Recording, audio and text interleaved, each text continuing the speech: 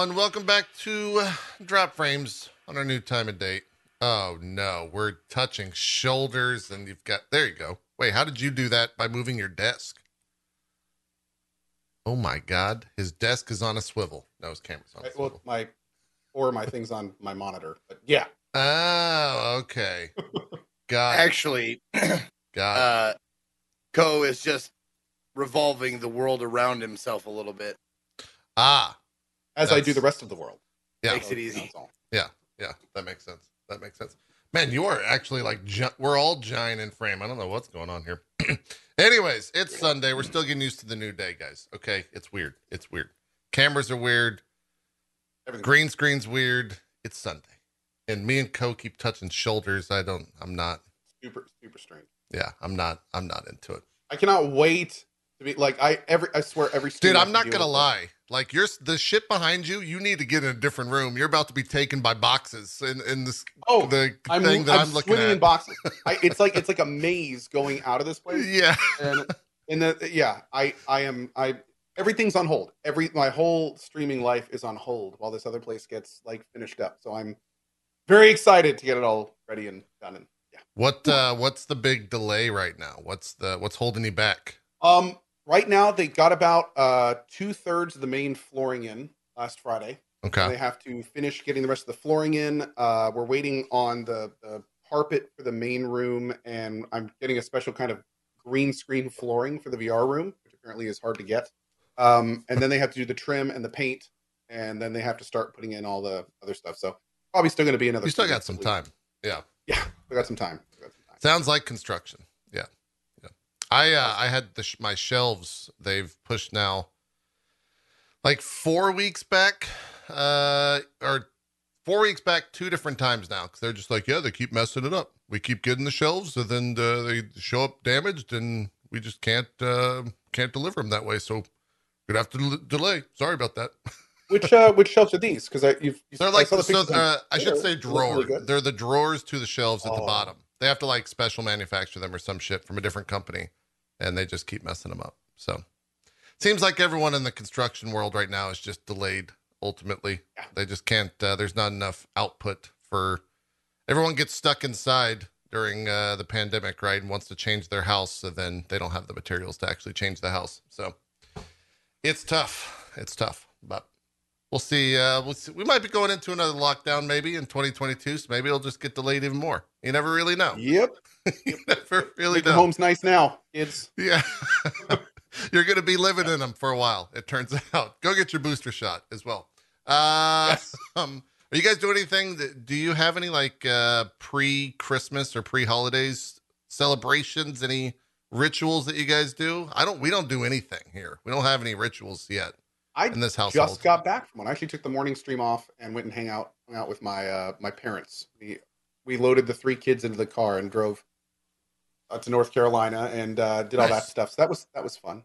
Is that the holiday visit, or are you going back? Yes, the holiday visit. My mom is actually flying out. I know, great timing, right? To see my half brother. So who is somewhere far away. So gotcha. Wanted to get some time and stuff in and everything. So yeah, that's good. Yeah. She thankfully just got her booster. Yeah, I was going to ask if they've been boosted. Yeah, she just got her booster, so we're hoping that everything will be good. Yeah, mask up, good to go. Zeke, what about you? Any holiday rituals you guys got going on this week? Nah, not really.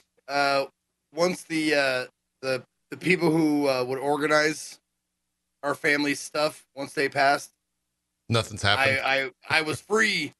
Like I was absolutely free. I don't have to like go visit. I don't have to go to church. I don't got to do nothing. It's beautiful. Oh, the church was always the worst. I would have to go to church on Christmas Eve. Yes. I guess is what it was. Yeah. That was always the worst. Yep. I do miss my uncle used to, I don't know if he still has 1 or 2 of them, but he used to have a couple of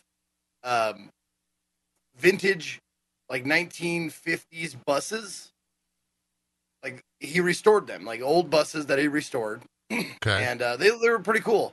And he cut the top off of one and made it like a soft top, so like it had like a vinyl covering on it, so you can unbutton it and take it off. And we would, after church, our reward was we'd take his bus around, and we could stand on the seats and look at like Christmas lights.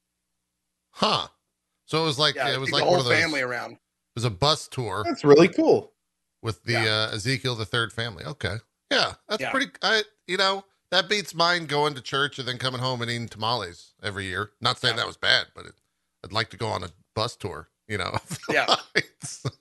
Well, I mean, it's my family has always been a give and take. It's like, hey, you get to go on this cool convertible bus ride and look at Christmas lights around town. Yeah. But you have to fucking sing carols. You have to fucking do the dashing through the snow, all of that. You got to do all of it, and they hand out books with music and words in it, like a chorus class. Like, is there drinking involved? Carols. Were the adults drunk? Some of the adults, yes. See, I think I'm back on board then. I think I'm like the drunks were drunk. Yeah. That seems like it might be at least fun to just poke and laugh. Maybe the first time. I guess it depends on how many times you had to sit through that. But yeah, I'm saying like I missed it. I missed the like we stopped doing it around the time I was old enough to drink. Oh, you got gypped. He stopped taking us around in the bus. So I didn't get a chance to like do it while I was, with a little bit of eggnog or, whatever spirits. Yeah. And shit. So I didn't get an opportunity to do that, which I'm very disappointed about because it seemed like my aunt and uncle who were functioning alcoholics, they had a great time every year. Yeah. They loved it. Sure. Yeah. Hey, when are we going to go on the bus? This is the bus time. I'm going to go on the back with the kids. I'm going to stand up. I'm going to sing it. La, la, la, la, la. Like, can't sit down. Sit down, can't. That's probably amusing as a kid, but the older you get, it's probably just a little bit more depressing each year. I always wondered why my dad would come home and just like, be upset. He was exhausted. Like, just upset. Like, I'm sorry I had to see that. Sorry to see what? Well, I'm like, no, he's fun. What are you talking about? He's the best. Those are the holidays that people could relate to right there. Yeah. It's the holiday spirit. Absolutely, yeah.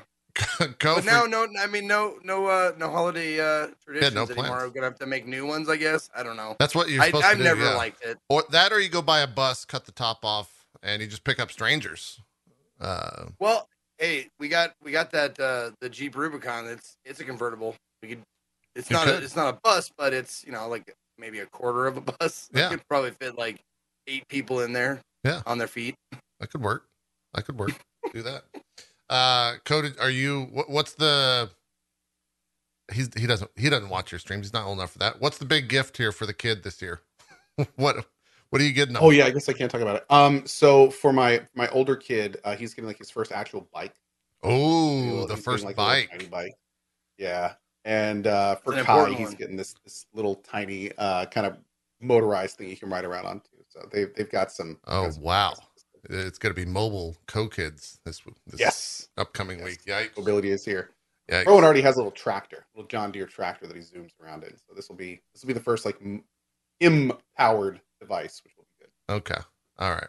Yeah. Did you get all the pads, all the helmets, all that stuff too for the bike? Yeah, he has to wear a helmet anytime he's moving. Okay. Sure. Yeah. I remember I got a bike for Christmas. Rode it once. So fell, never again. We had a moment today. The kids did? We did. So we were all getting ready to go and visit the grandparents. And my wife went to take a shower and she left me with the kids. And so I was downstairs with our youngest, Asher, who is 3 months today. Okay. And Rowan and Kai went upstairs to mess around in the playroom. And about 10 minutes went by.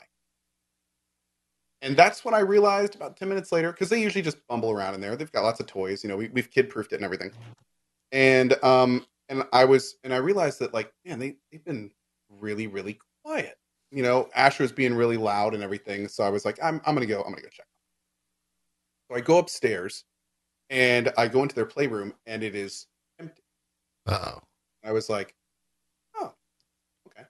So at that point, I go to I kind of look down the hall and I notice that a door that is supposed to be closed and has a really high up child lock on it happens to be open. The room that we keep their presents in. Oh. So at this point, I go over and sure enough, there's Rowan and Kai playing with their Christmas presents. And so the story here is that what my son Rowan did at 4 years old is he found out how to get through a child lock that is not only never gotten through before, but he had to use like multiple different tools to get through at the same time. Nice. So like he must have just sat there and played with it, and he had to like pull something back with something else and then pop out another thing. And like I was mad, but I couldn't help being like a little impressed. I was like, kind of MacGyvered this door, dude. Like, okay. And he also had to get a chair to even do it because it was way up above where he normally stands. So Jesus. Man, I tell you, yeah, I was stunned, but slightly bit impressed. So that was our big thing this morning. So we're hoping that Kai, the 2-year-old, doesn't remember too much of what they played with, but Rowan definitely had like a whole bunch of stuff that was supposed to be from Santa. We're gonna have to figure out here what to do with now. Jesus, that's scary. Did he say? Is it a room that they're normally allowed in? No, and it's like the first time he's ever gotten into it. We didn't like. I don't even know how he knew there was something in there to get, which is even stranger. So like, yeah, I don't know, man. His proficiency in lockpicking was much higher than I anticipated. Yeah, that's an Owens 3 moment right there. That's scary. Mm-hmm. Yeah. Mm-hmm. Jesus. Have fun with that. Switch your senses. Yeah. Absolutely did. Yeah, that's spooky. Well, hopefully they don't. Are you getting a new lock? What's the lock situation? Oh yeah, we're gonna have to get a whole new lock and figure it out. But I mean, here's the thing: like me and Rowan have been doing this dance for like the past 3 months of getting a new type of child lock. He figures it out. A new child lock. He figures it out. Like almost every child lock we've thrown at him, he finds out now within like a week. It's incredibly frustrating because he's not old enough to like basically demand that he doesn't go in places because he's like 4, you know? Yeah. But at the same time, he basically is smart enough to where he can get wherever he wants to, however he wants. It's gotten to the point where like the really important stuff, we basically have to like padlock.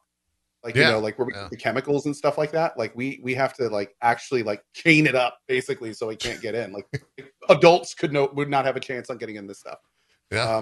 Yeah. And then the other really nice door lock we found for any parents out there is there's this type of door lock you can get that's basically like a slider, and you screw in a peg at the very top of the door frame, and then the slider goes over the door so you can actually slide it back and forth. And when it's slid closed, he is not yet tall enough to be able to reach the very top of doors. So those have been the most effective.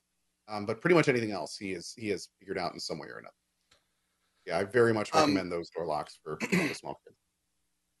The first thing that came to my mind was, I don't have kids, but I do have dogs, and there is a place in the yard that we're trying to discourage our dogs from going to because the fence, they might be able to like get through it, because it's kind of old and rotten or leaning or whatever. We got to get the fence replaced, but we looked up and we're like, okay, do you think this would work with Rowan? Like if you got like something that smells like a smell that he doesn't like? You thought about that? Like you put like chili powder on the knob or something? Yep, we've thought about that, but the problem is you very quickly cross over the line to like abuse of children with that kind of stuff. You're not gonna put like the bomb hot sauce on. Like no, that's not. I'm not saying that. I'm saying like, okay, put it to you this way. Get a mace spray bottle for it when he opens the door. It's just bear mace right in the face. No, I'm saying like there was a closet in my house that I never opened because there was a cedar in there. Huh. And cedar has a very strong, I think it was cedar, has a very strong odor. And what my dad would do is he'd hold the cedar up, and when I smelled it, he hit me. And then he'd hold it again, then he'd hit me like that. Did the smell of cedar smell you scare you away? I just bumbled that sentence. That was a great sentence there. I never opened that closet. Like I hated opening that closet. It was like it was just like our winter coats closet. like our storage closet or something like that. And I never liked opening it. Like if Dad asked me to go get something from the closet or whatever, I hated it because that smell, whatever that smell was, it was gross. Dude, I have to say it's really interesting you say that, because one of the methods that we didn't try but we heard of early is that anywhere you don't want kids to go, put mothballs. Apparently the smell of mothballs is not something that's attracted to most children. So they said, like, if you have like under your sinks and stuff, put mothballs and they'll actually smell it and just not want to be near it. I thought that was kind of interesting. Are we talking about pets? Or are we talking about humans? What are we talking about? I'm talking about kids. That when we were looking around for apparently kids, I don't know why, but apparently kids don't like the smell of mothballs. It might have been mothballs, guys. It could have been in my childhood of mothballs, but why I said cedar or whatever is because I remember there being a chunk of like a tree, like it was like a cedar block, it was like an inch thick, and it had bark on it, and I think it might have had an engraving or something on it. But I remember it being in there, and maybe as a child I thought that was what produced the smell. But it could have been. It was like a sickly sweet smell. Is that what mothballs smell like? I don't know. Well, I mean, anything strong enough will not be very attractive. So yeah, mothballs just have. I think mothballs specifically are designed to like be really pungent and not good. Like the smell of mothballs has never been. I don't know if anyone likes the smell of mothballs. Yeah, I don't actually know if I could recall what a mothball smells like. A very unique, pungent, not good smell. Anyway, yeah. Anyways, yeah. Anyway. There we go. That's Drop Frames Dad Edition. Buy some mothballs. Buy some mothballs. Yeah. Yep. Yeah, keep your kids and pets potentially out of places they shouldn't be. And Zeke's. So Zeke comes over and you don't want him in any particular rooms, just throw some cedar in there. And probably walk by. Yeah. That'll do. Yes. That'll do it. Indeed. I'm very particular about smells and sounds. Let's get into some gaming news here at the top of the show. This one was fun. Co, I'm interested on your thoughts on this as well, since I think you're most related to the old Stalker. So on December the 15th at 10 a.m., they announced that they are creating the Stalker Metaverse, and they are going to allow NFTs or utilize NFTs that would, quote, have no influence on gameplay, be completely optional, and have free giveaways for the community members, and that all tokens needed to be activated before the release. That was December 15th at 10 a.m. December 16th at 5:16 p.m. Dear Stalkers, we hear you. Based on the feedback we received. There was another tweet that was deleted, though, I think. Yes. Yeah. Okay. I missed the in-between tweet. Here's what happened. So first Stalker 2 announced that they were doing NFT. Yeah. And everyone was like, oh. So, but here's the thing. Their initial implementation was a staged plan. And the very first thing they were going to do was horse armor style. It was very tame. What they were going to do was they were going to sell tokens, NFT tokens, and that people could buy them and then sell them and such. And then at a certain date, everyone was going to get their tokens claimed to become like scanned into the game and become people in the game. So basically what they were doing is using NFT technology. They were selling likenesses in the game. Okay. Obviously that implementation doesn't have anything to do with NFTs. They just wanted to have NFTs in their product. So that's where we were. So then, of course, negative reception, me being one of them. Then what they did was a couple days ago, they released this big wall of text. I didn't see this. It got deleted. Yes. So they released this big wall of text. They basically said, look, here's the deal. We are a small company and we want to use these NFTs because they're a new technology and we want to do it right. We want to give you guys a way to get into the game while using them. Yesterday, and then at one point, right there in the last paragraph, yesterday we announced the first tokens, the faces of several NPCs. They aren't even involved in the story, etc. And then they kind of talk about what they want to do. Basically, what they did was they said, here is what we've already announced we're going to use NFTs. Now here's what we're going to do with the NFTs. And they wanted to totally just put it all out there. Like this was them saying, here's all of our cards. This is what we're going to do. very similar to the first time, except more so. The response was not good. Yeah. I actually put a reply on there as well, where I was like, "Look, guys, here's the point. Think what you want about NFTs, but the public view of NFTs is incredibly negative, and by putting them in your game, you are taking all of that public negativity on NFTs, and you are putting that on your shoulders. Like, it doesn't matter at all about your game at that point. By putting NFTs in your game, you are putting a bullseye on your head for all of this public negativity surrounding NFTs. Like, it is not a good idea. And I even say in the tweet, I was like, please consider removing NFTs from your game. Like, just take them out. I was one of many people that said that. There were a huge amount of replies. It even later in the day fostered, like, I was pretty frustrated with it. I even later in the day put up a tweet where I basically said, like, basically what I just said, I was like, if you're a game dev and you put NFTs in your game, especially just like add them in, then you are basically not only defending them, but you are taking on the onus of all the publicly negative aspects of them into your game. Like, don't do it. You'll sink your IPs. It's just like look what happened with Deus Ex. It wasn't NFTs, but it was bad PR, sank the whole IP. Like, don't do that to your IPs. And then I actually followed up and I said, like, just so I'm not subtweeting, looking at you at Stalker the Game. Like, this is about you. And funny enough, 1 minute after I put that second tweet up, he deleted the tweet you just saw. Yeah. And put up the next tweet, which you probably have a picture of. I do. That's why I was prepping when the intro decided to play. We hear you. Based on the feedback we received, we've made the decision to cancel anything NFT related in Stalker 2. In the interest of our fans and players, we're the top priority for the team. We're making the game for you to enjoy, whatever the cost. If you care, we care too. And they removed all NFTs from Stalker. Yeah. So here's the thing. Obviously, like, yeah, people are joking, save Stalker. I really didn't do anything. There were thousands and thousands and thousands of people that were echoing. Man, this. I wish when I did that shit, my chat was like, save Stalker.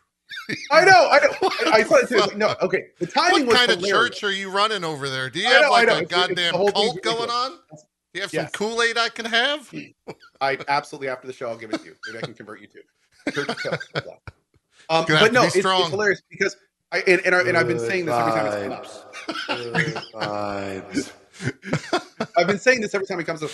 I was one of literally, like, if you look through the replies, like, thousands of people like were coming forward and being like, please don't do this. Like, please stop. Yeah. Please. They were basically saying literally exactly what I was. Yeah. The timing of mine was just hilarious. But that being said, yes, it's awesome they removed NFTs. Yes, it's awesome they listened. Yes, please keep in mind they tried to put NFTs, and the reason they didn't was because of the public backlash. So what this means is that, and here's the thing: I love Stalker 2. I want it to succeed. I want to fanboy it, but this is exactly what New World did. Where New World said, we're going to put all this cash shop stuff up, and then their community said, the you are. And then they said, oh, just kidding. We're not going to do any of that. And then everyone was like, oh, they listen. They're good guys. Well, they still tried it. Yeah. It's like they still tried it. So the good news, like basically it's great they're listening and it's awesome they did it. But, at the same time, this is like a warning shot. It's like a shot across the bow. Be careful. Be cautious. Keep your eyes open for other stuff. Hopefully the game's going to be awesome. Hopefully it's going to be great. Hopefully this is a situation where they're like, yo, that was a bad decision. We're learning from it and moving forward. But it also means that you definitely have to pay attention and be like, let's make sure nothing else happens. Like, double check everything you hear from them. Let's make sure nothing else is kind of tried or slid under the radar. Like, let's be real about it. Let's be real about it. So I think it's great they listened. I'm thrilled that NFTs are not going to be in Stalker 2. And for the record, this is another thing that a lot of people, from this whole Stalker thing, a lot of people think that Ko is anti-NFT, that I hate NFTs and they're terrible and everything's horrible. The NFT tech is actually kind of interesting. It's rife with corruption. There's a lot of scamming going on. And most importantly, this is the key thing for me. The reputation of NFTs is terrible. Right. And anyone that relies on a public reputation, like a game that's coming out, like, for them to chain themselves to NFTs at this point it's just a terrible idea. So the real reason I didn't want NFTs as stalkers, not because I'm hugely anti-NFT and they suck. I actually really hope one day NFTs work well for people and they don't have this terrible reputation they have now. But in its current implementation, like right now, the NFT community and all things associated with NFTs, unfortunately, are rife with issues, corruption, skullduggery. It's really nasty right now, and there's good reasons that people don't want them in their games. Right. So it's interesting because the NFT community has basically come down to 90% vocally wanting them to be removed from existence, and 10% of people trying to convince the other 90% that they are the future and should be used. And the thing is there's a middle ground somewhere. It may even involve the entire NFT tech being like reworked, because I had a viewer who sent me like this long list of links where basically he was just like, NFTs are the devil, and here's why. They're inherently the devil. And it's kind of like a lot of those have some really good points in them, but at the same time, like there's some really foundationally good ideas where they came from. Right. So they're just where they are now. It's the principle of what makes those ideas good are not really in the implementation. So it's just not a good time for NFTs in games. Ubisoft, however, is doubling down. They're doubling down on it. Before I do want to state though, and want your clarification on it if you have such. Yeah. What they were doing with Stalker 2 didn't necessarily need NFT tech whatsoever, right? Not at all. Not at all. What they were going to do, people were confused. The premise was that they were selling being in the game, and the NFTs would become the art that they were making for those people. Okay. Technically it is following the implementation sort of, but it's not like they were going to be used outside of the game. So it was just, no, they absolutely didn't need to use NFTs for that. It was very much seemingly them wanting to jump on the buzzwords. And like they said in the removed post, they wanted to show how it could be done right, kind of thing. Yeah. They also talked about possibly like expanding the implementation out to other parts of the game later. So, it was not that great. Yeah. Well, let's talk about Ubisoft, because like you said, they are straight up doubling down. There was a bunch of interesting quotes to come out of the Ubisoft NFT stuff. One of them being, I think it was a couple of devs on some like employee message boards were straight up saying like, yeah, we don't know why this NFT stuff is being pushed on us. We don't know why we're using it, etc. And that's never a good look. Like the devs themselves are like, we don't know, it's coming from up top. And then the CEO, Yves Guillemot, held a Q&A this week to made quote some very bad comparison. Yeah, he tried to quote, according to Kotaku, try and reassure developers about the company's controversial new push behind NFTs. But ultimately, and Ko, you might be able to expand on this, his answers were vague and leaned on buzzwords like metaverse and Web 3.0, leaving some in the company disheartened by the latest PR disaster as before. He from everything that I heard from it, he basically was just trying to convince everyone it was a good idea using super high level comparisons that didn't really have a lot of direct translation between the two texts.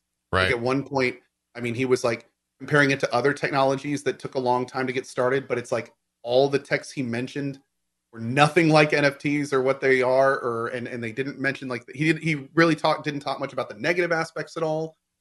It's very much seems like it's the kind of thing where someone has made a decision, and instead of being open to new information, it's just going to be like, no, let me tell you why it's a good idea. Let me tell you why it's a good idea. No, this happened. I know it's hard, but it's the best way to go. So it's to have that kind of person be at the top of Ubisoft leading the charge is not a great sign. Right. They said he also, sources said, he also frequently referenced Roblox, the obviously giant valued at like 45 billion, but that it wasn't clear to them which aspects of Roblox success would become more easily attainable through Quartz. Quartz is Ubisoft's NFT push, metaverse, or whatever you want to call it. So it was just more, general nonsense where he just got up there and like, they're good. They're going to be great. Yeah. But with a French accent. And the only kind of real big issue here that's going to be so big is like when a company like Stalker announces NFTs, they have a community that is really excited for their product. And when that one community backlashes, that's all they have really. Like, right. That's it. They're one product. And if that community rebels against them, Like that could sink their entire thing, which is one of the reasons they went back. Ubisoft is a collection of so many different large IP communities now. And it's like, even if a huge majority of them were to rebel, quote unquote, against them, they'd still be just fine. So it's like, at the end of the day, like they're going to do what they want to do. Like they're going to push what they want to push. And it's one of those really unfortunate things, but like, they're not going anywhere. Right. So, I mean, if this is the course that he wants to take, it's the course they're going to take. And I mean, they already, like, that video for Quartz went up and it had like 90% dislikes. It was like incredible. Well, but the dislikes were hidden. So no. and all they did was take the video down, and apparently they're still going forward with everything. So it's like, okay. Yeah. Yeah. So let me know, man. You brought up New World and did some comparisons when we were talking about Stalker with their like pay to win MTX push. How much of this, because I saw a lot of and read a lot of different comparisons this past week because of all this Ubisoft and Stalker stuff, that like NFTs are the new MTX, that they're just going to get continually pushed by these companies until it's just normalized in a lot of ways. The thing with NFTs is that the people that want them to be used have a lot of money. True. And that's a real big problem for people that don't want them to be used. And for people that don't have a lot of money. Exactly. So yeah. The big issue with NFTs and the reason that a lot of people say like, and even NFT supporters are like, this is a word you're going to hear a lot from people that defend NFTs. It's inevitable. It's the future. It's coming if you like it or not. Yeah. And they're kind of right in a lot of ways. And I mean, this guy at Ubisoft is the perfect example. Like he has a whole lot of financial incentive to do what he's doing, and not a lot of financial incentive not to, because he knows that people are just going to buy his shit anyway. So, I mean, hell, let's be honest. Like his audience is so large that even if there was a giant public backlash, most of them wouldn't even know what NFTs are. I mean, anytime NFTs are mentioned, almost every single time I see people go, "What's an NFT?" And it's like, if people are still asking that with as much stuff going on, like it's just going to be a permanent thing. Like the NFTs right now are so new and they've come onto the scene so quickly that if you're not paying attention to the system, which a lot of people just simply don't have time in their lives to do, you're just not even going to know. I mean, I guarantee you, when the first Ubisoft products hit that are swamped with NFTs that everyone hates, I guarantee you a large percentage of the buyers won't even know what they are still at that point. They're just going to buy it anyway.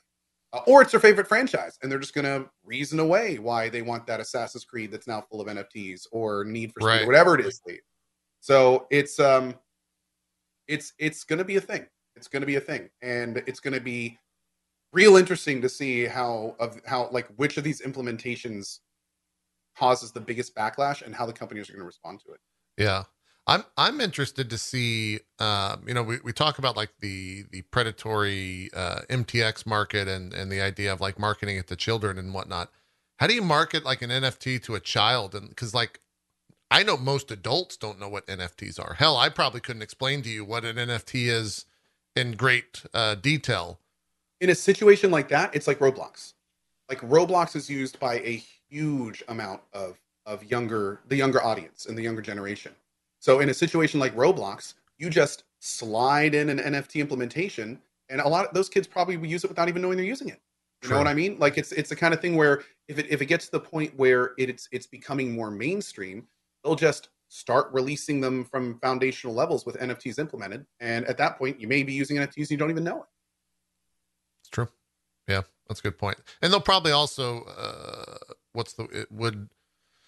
they'll just obscure the idea that it is an NFT and name it something else, right? Like Ubisoft's already rebranded it as Quartz. It's probably going to be like, oh yeah, check out this new Quartz item, right? And that's going to be the code word that they try to push out there too. Because like you said, the word also, NFT is so tainted now. This is a really good time to mention this. NFTs are very new, they're very big, and they're very complex. If you are interested in all in NFTs, please do your own research on what they are, how they're implemented, what makes them horrible, what makes them good to the people that think they are. Like, there's a lot of resources for information on NFTs. None of us on this show are experts of it. It's also a very new technology. And also keep in mind that it is rife with corruption and people that are spreading misinformation about them. So find a trusted source, There's still a lot of them out there, hopefully. Yeah. And try to get all the information you can on NFTs. Please. Yeah, it's like therapy advice or medical advice. Like, make sure you go to the right people for this stuff. Yeah, go to a doctor for medical advice. Go to a scammer for NFT advice. Who do you go to for NFT advice? I don't know who that would be. I don't know. Yeah, it's weird asking about shady shit because the people who know about shady shit are shady motherfuckers. You know, like yeah. How the fuck are you gonna get a straight answer out of anybody? Yeah, it's a real sticky situation, man. Like, yeah, I've had people that I trust tell me that NFTs are the future. I've had people that I really look up to tell me that they are inherently a scam and nothing about them is good. And it's like when there's literally just complete polar opposites opinions all over the place on these. I will say that in my journeys, I have seen from more reputable sources people saying that they need to be avoided and should not be used. That's just a personal thing. In the circles I run in, NFTs seem to be a hugely negative thing. I do have people in my circles that say otherwise, but you know, it's a really interesting place to go. I think a lot of the people that like NFTs are very idealistic. I think that a lot of the people that really like NFTs that I've seen are thinking like 10, 20, 50 years and like where everything's going and how it could be awesome. And they don't really see the forest for the trees in a lot of ways. And with all the like really terrible stuff that's happening right now. Yeah. And they just kind of like, that's growing pains. You know, it's just growing pains. And it's kind of like, yeah, but the growing pains are going to get bigger with everything else. You know, it's not like it's the good stuff's just going to blossom out of the bad and the bad's going to disappear. Like the bad's going to keep getting bigger and bigger too. So it's a very complex thing. It's true. So do you guys say one day maybe we should bring on like an NFT specialist? I mean, so Kevin Lin, co-founder of Twitch, has a NFT company and like is out there making a game right now with Gears Art, who's making part of the art for it. And so like I know a bunch of people that are involved in that type of stuff. And for my interest and my relationship with Kevin over the past 10 years, he's always been a super stand-up guy. So I don't have any reason to think that he's like out there just scamming folks left and right. Yeah. But it's another huge, just weird. A huge proponent of NFTs and that kind of stuff. Mike Shinoda. Yeah. Mike Shinoda has his own NFTs. And that dude's awesome. He's been on the shows multiple times. The guy that runs YouTube Gaming. Fwiz? Yeah. Huge NFT guy. Loves them. Like it's weird. Like there's good people that support NFTs. And that's where I come back to where it's like I wonder like how much is it like idealistic, this is what it could be kind of stuff. Like coming from a good place, I want to move like us to the future kind of feeling. Right. Where a lot of other people are just looking around and they're like, but look what's happening right now. It's like the dog, you know, and it's like, you know, this is fine. Everything's kind of on fire with NFTs, but they're thinking about the future. So it's like, I don't know. It doesn't seem like there's really a lot of good places to get the best. Yeah. Zeke, you were trying to jump in. Yeah. So what do you guys see as like, if anything, it's feel free to say I don't know, but you said that the technology and all that stuff is in and of itself is obviously not bad, but what positive things do you see like in the future that NFTs like technology can be used for?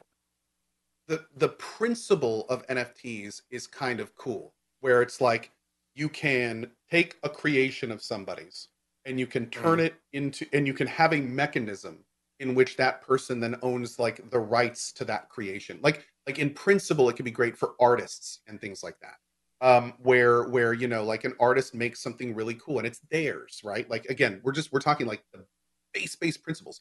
But the second you start talking about implementation and like with the blockchain stuff and how that can be rife with corruption, when you start talking about how much energy it costs to like generate these things, like as soon as you start getting into the real world implementation of the principle, the more you go into that, the more you have all sorts of, and you get the human element of people like buying and selling them at hugely inflated prices just to create value to screw other people out of money. You know, like that happens all the time. So it's just like, it takes some really cool ideas. And then when you build it, it doesn't match the blueprint. in terms of intention and what it could be. There's some really good ideas in there, but how they're expressed is not really at that same level. Does that make sense? Yeah.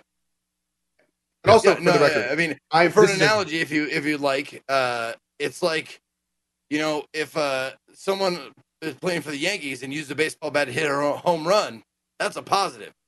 But someone in New York who used a baseball bat to beat someone up for protection money, bad. Sure. Yeah. Same implement, but used for bad purposes. Sure. Yes. I mean, it does make sense. Yeah, I see what you're saying. It does. I see what you're saying. Okay. Yeah. Hey, I'm making progress. I'm starting to make sense now. That's good. That's good.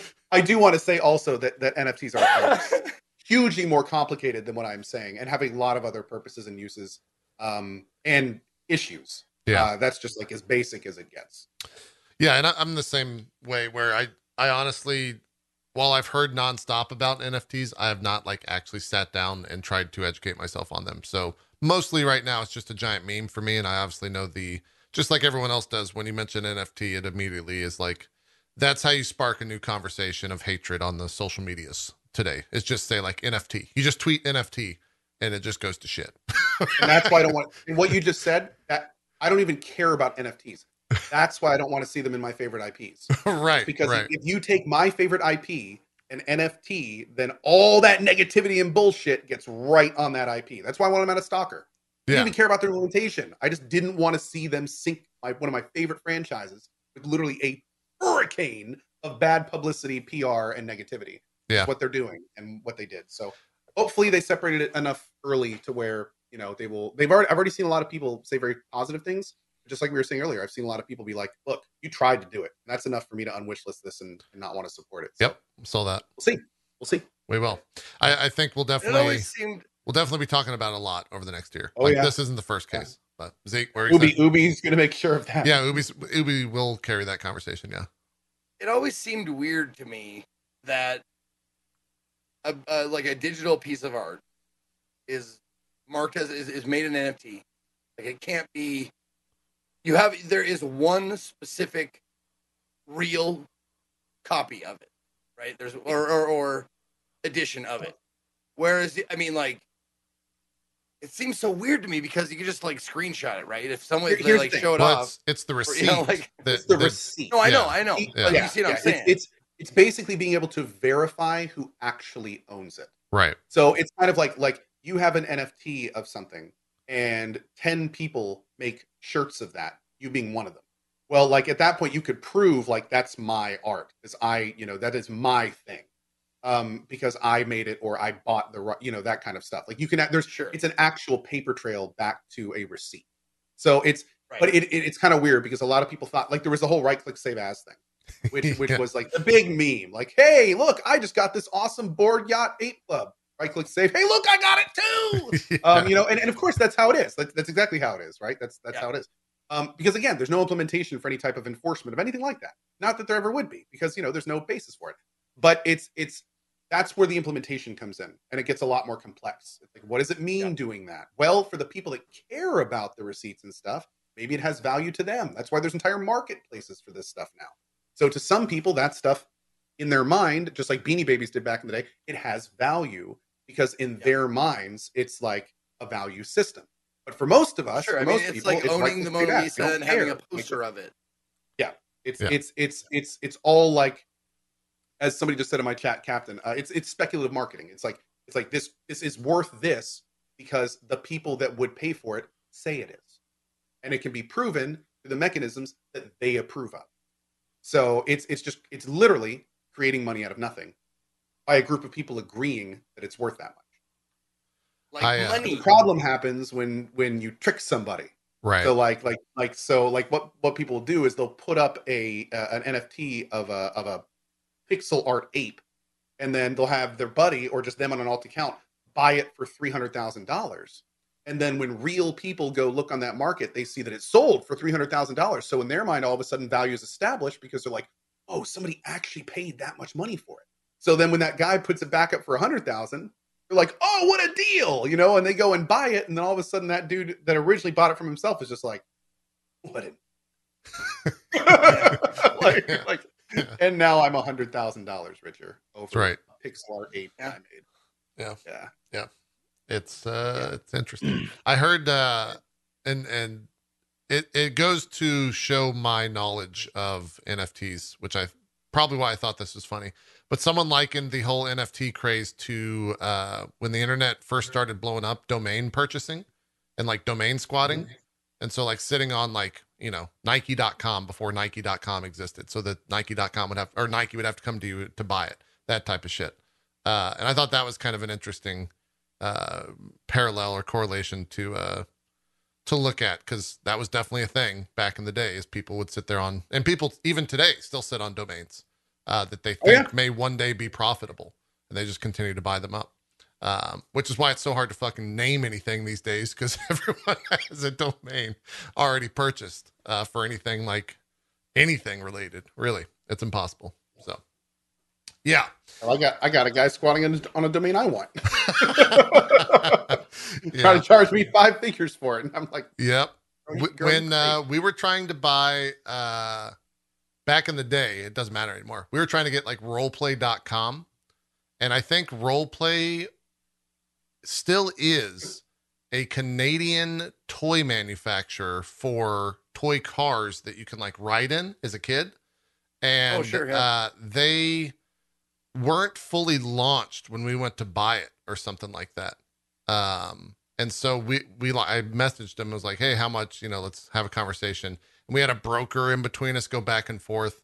And eventually it just got to the point where it's like what they were asking for was not worth what I was, willing to pay whatsoever. So I just had to like step aside, and I forgot what we ended up going with, maybe like Roll Dash Play or something. But that happens a lot with video games and new titles. Yeah. Oh yeah. Where they will come up with like a new title, and some guy will have that for their website, and they have to go through a whole thing. And the dude is like, well, I was going to sell this for 500, but now since you want it, that actually happened a bunch with Metaverse too. Yeah. When Facebook announced their Metaverse thing, like they went around and basically like strong armed with their army of lawyers that name out of so many people. And if the person said no, or they didn't agree with it, they'd like shut them down. Like it's a terrible, they're still doing some terrible stuff to some people. Yeah. It's rough, man. It's rough. Indeed. Anyways, moving along with the news, CD Projekt, once again, back in the news. They have settled their lawsuit with the investors, paying out $1.85 million, which is literal pennies. Which is literal pennies. Because if you go back and talk about the release month and how much they made, it was over 563 million in game sales. They probably paid more for the lawyers than they got in the settlement. You're probably not wrong. Yeah. Without a doubt. If it was one person getting that might be all right. Like it might be. Oh, no. Yeah, I'm pretty sure they were representing more than a few, but even then, they were, yeah. Like, I figured, like JP said, pennies, man. Yeah, pennies. Absolutely crazy. Absolutely. I don't. Maybe there's got to be more money exchanged on like the back end where we won't ever see. Like maybe it's stock or some shit like that we'll just never hear of, because that just seems insane that they would accept a 1.85 million buyout, or not buyout, but like. Yeah. Settlement. Yeah, settlement. I bet they just price matched what the judge got. I don't know, man. It's crazy.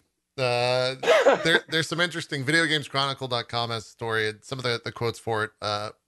According to the term sheet, members of the class, including the plaintiffs, shall relinquish any and all claims against the company and members of its management board, the statement reads. So they basically have agreed to shutting the fuck up about how bad Cyberpunk was managed, just from a 1.85 million payout.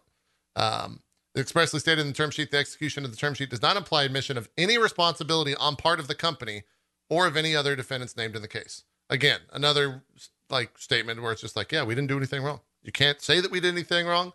We're not paying you and admitting that we did anything wrong. We're paying you to shut the fuck up. It's crazy, man. I like it's an everything's coming up CDPR situation. Like how it's very, very wild. Yeah. What's even wilder is they could probably point to this lawsuit in the future and be like, look, precedent.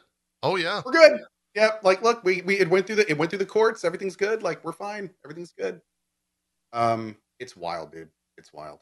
Makes me. I gotta admit, when I first heard it, there was a part of me that was like, was this thing all rigged from the beginning just so they could point at it like it's like I mean maybe it's like the brother of the CEO like did the lawsuit like just so they can get it through the courts and establish it. Like it is wildly positive for CDPR.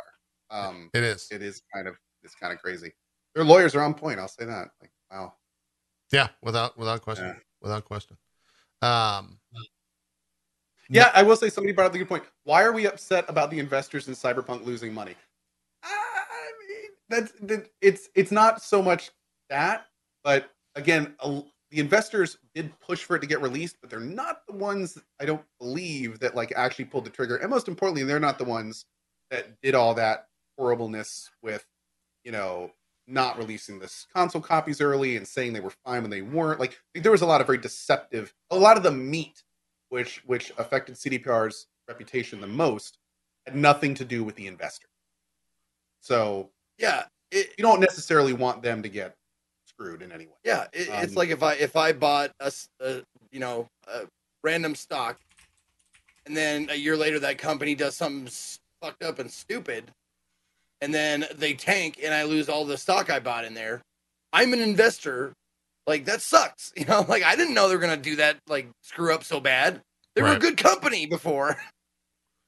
Yeah. And like one of my mods just pointed out, which is a great point, we're never going to know exactly what happened. Like, that's never going to happen, ever. So, yeah. You are correct in that. Yeah. CD Projekt adjacent, have either of you started Witcher Season 2 now that it's out there? I have not. I was waiting for the missus to get back. Is it coming out episodically? No, I think it's all out. I think it's already all. Is it? Okay. All out on the old Netflix. I think. Mm. Yeah. Okay. Yeah. Season 2 is fully launched. Yeah. I wonder how much like. Chat saying I heard it's horrible. Really? That's what I heard a lot of that too, but I don't know if that was like critically horrible or if because it was one of those things where that was what the buzz was going around was that it was bad, but everyone in my chat saying it was fine. I thought it was amazing. Great. It was amazing. It's great. It's good. Horrible. No, it's great. Okay. I don't know. Okay. It's just short. No, it's because the awful. Hate pushes you faster and more forcefully than love. Yes. If you hate something, you are way more willing to speak up about it first and loudest than if you love something. Well, it also pushes the Twitter algorithm. So that's probably why I saw it. Yeah. Somebody said some folks are mad it doesn't follow the exact the books. They change stuff from the book. That's immediately going to lead to some people being frustrated. Yeah. Does it follow the game though? That's what it never did. It was never supposed to. Oh, okay. Yeah, it was always supposed to be. So midway through the show, we decided, you know what? Screw the books. We're going to go the game route, and we just kind of redid our story a little bit, and we're going with the game. Yeah, great. Yeah, yeah. I haven't. We'll probably start watching it this week. So maybe next week I'll be able to report back on how it is. Yeah, I was mad the first season. I was like, yeah, it's all right. It was fine. I wasn't super jacked to watch the second one. It was one of those things where I was like, hey, it's a game that I played, and I will watch this thing. And I watched that thing, and that was a game that I played. And now I've watched the thing that also has a game and a book about that thing, and that's cool. Right? That was kind of my thoughts on it. So I'm interested in season 2 to see if they've improved it all. I also didn't, because it was book related and the stuff that was in season 1 necessarily wasn't in the game proper, apart from the characters and everything. I didn't have too much of it didn't have hooks in me. And so I'm curious if now that they're I think season 2 is based off of, or season 2 follows Ciri training at the Witcher Castle thing. That will be a little bit more of what I know somewhat based on the game. So we'll see how that goes. But yeah, I've not checked it out yet. What else quick, we got? Speaking of series, I finished Arcane, and yeah, that is a great series of entertainment. Like, it is good all the way through, and I didn't need to know shit about League of Legends. It was awesome. It was very well done. Yeah, It's very good. Yeah, some of the best animated action sequences I've ever seen. Yeah. So it's really, really good. I went in with a sour, like League of Legends, and I came out going, this is good. I don't know what I was so so negative about. I mean, League of Legends, what, like 10 plus years of just, oh yeah, don't play that game. The game's fucking. Yeah. By people that play that game, say like, this fucking game's horseshit. You don't want to get into this shit. Yeah. So they had to combat that, but I think that Arcane broke like, I forget the article, but it was just insane. And the numbers of people that have watched that on Netflix, worldwide did very, very well. Yeah. So, and it's very good. So, and Co, you're watching it sometime soon, right? Whenever you get the TV set up, because I do want to have like a Arcane conversation. End of this year, early next year. Yeah, I've got lots of shows to watch. Castlevania, Arcane, Witcher 2, season 2. I've got many to do. Probably gonna watch Cowboy Bebop. Just be sad a little bit. I never did. I couldn't start, man. That the internet fucking went crazy on Cowboy Bebop. Squid Game. I watched Squid Game. Yeah, I've never watched the live action Cowboy Bebop. I watched it. I liked it a lot. I thought it was great. Oof. I thought it had style, and like it was different enough to be separate from the animated version of it, which I think it probably should, right? If you're please direct all of your opinions on this. This has always been my contention. _I. I'm Go ahead. Go ahead. I don't give a fuck. It has always been my contention that if a band covers another band's song, that it should be similar but different enough to stand out. Have their own. And I thought this was that. I thought this was similar but different enough to stand out. I like the characters. I like the music and setting and all that shit. Didn't bother my ass at all. Yeah. I'm still gonna watch it eventually. I love Cowboy Bebop. I'll watch it once. Like it's okay to voice an opinion on that's not unbelievably negative on Twitter. So probably about 6 months. Canceled. That was unfortunate. It did. Yeah. Season 2, the show's canceled. There's no season 2.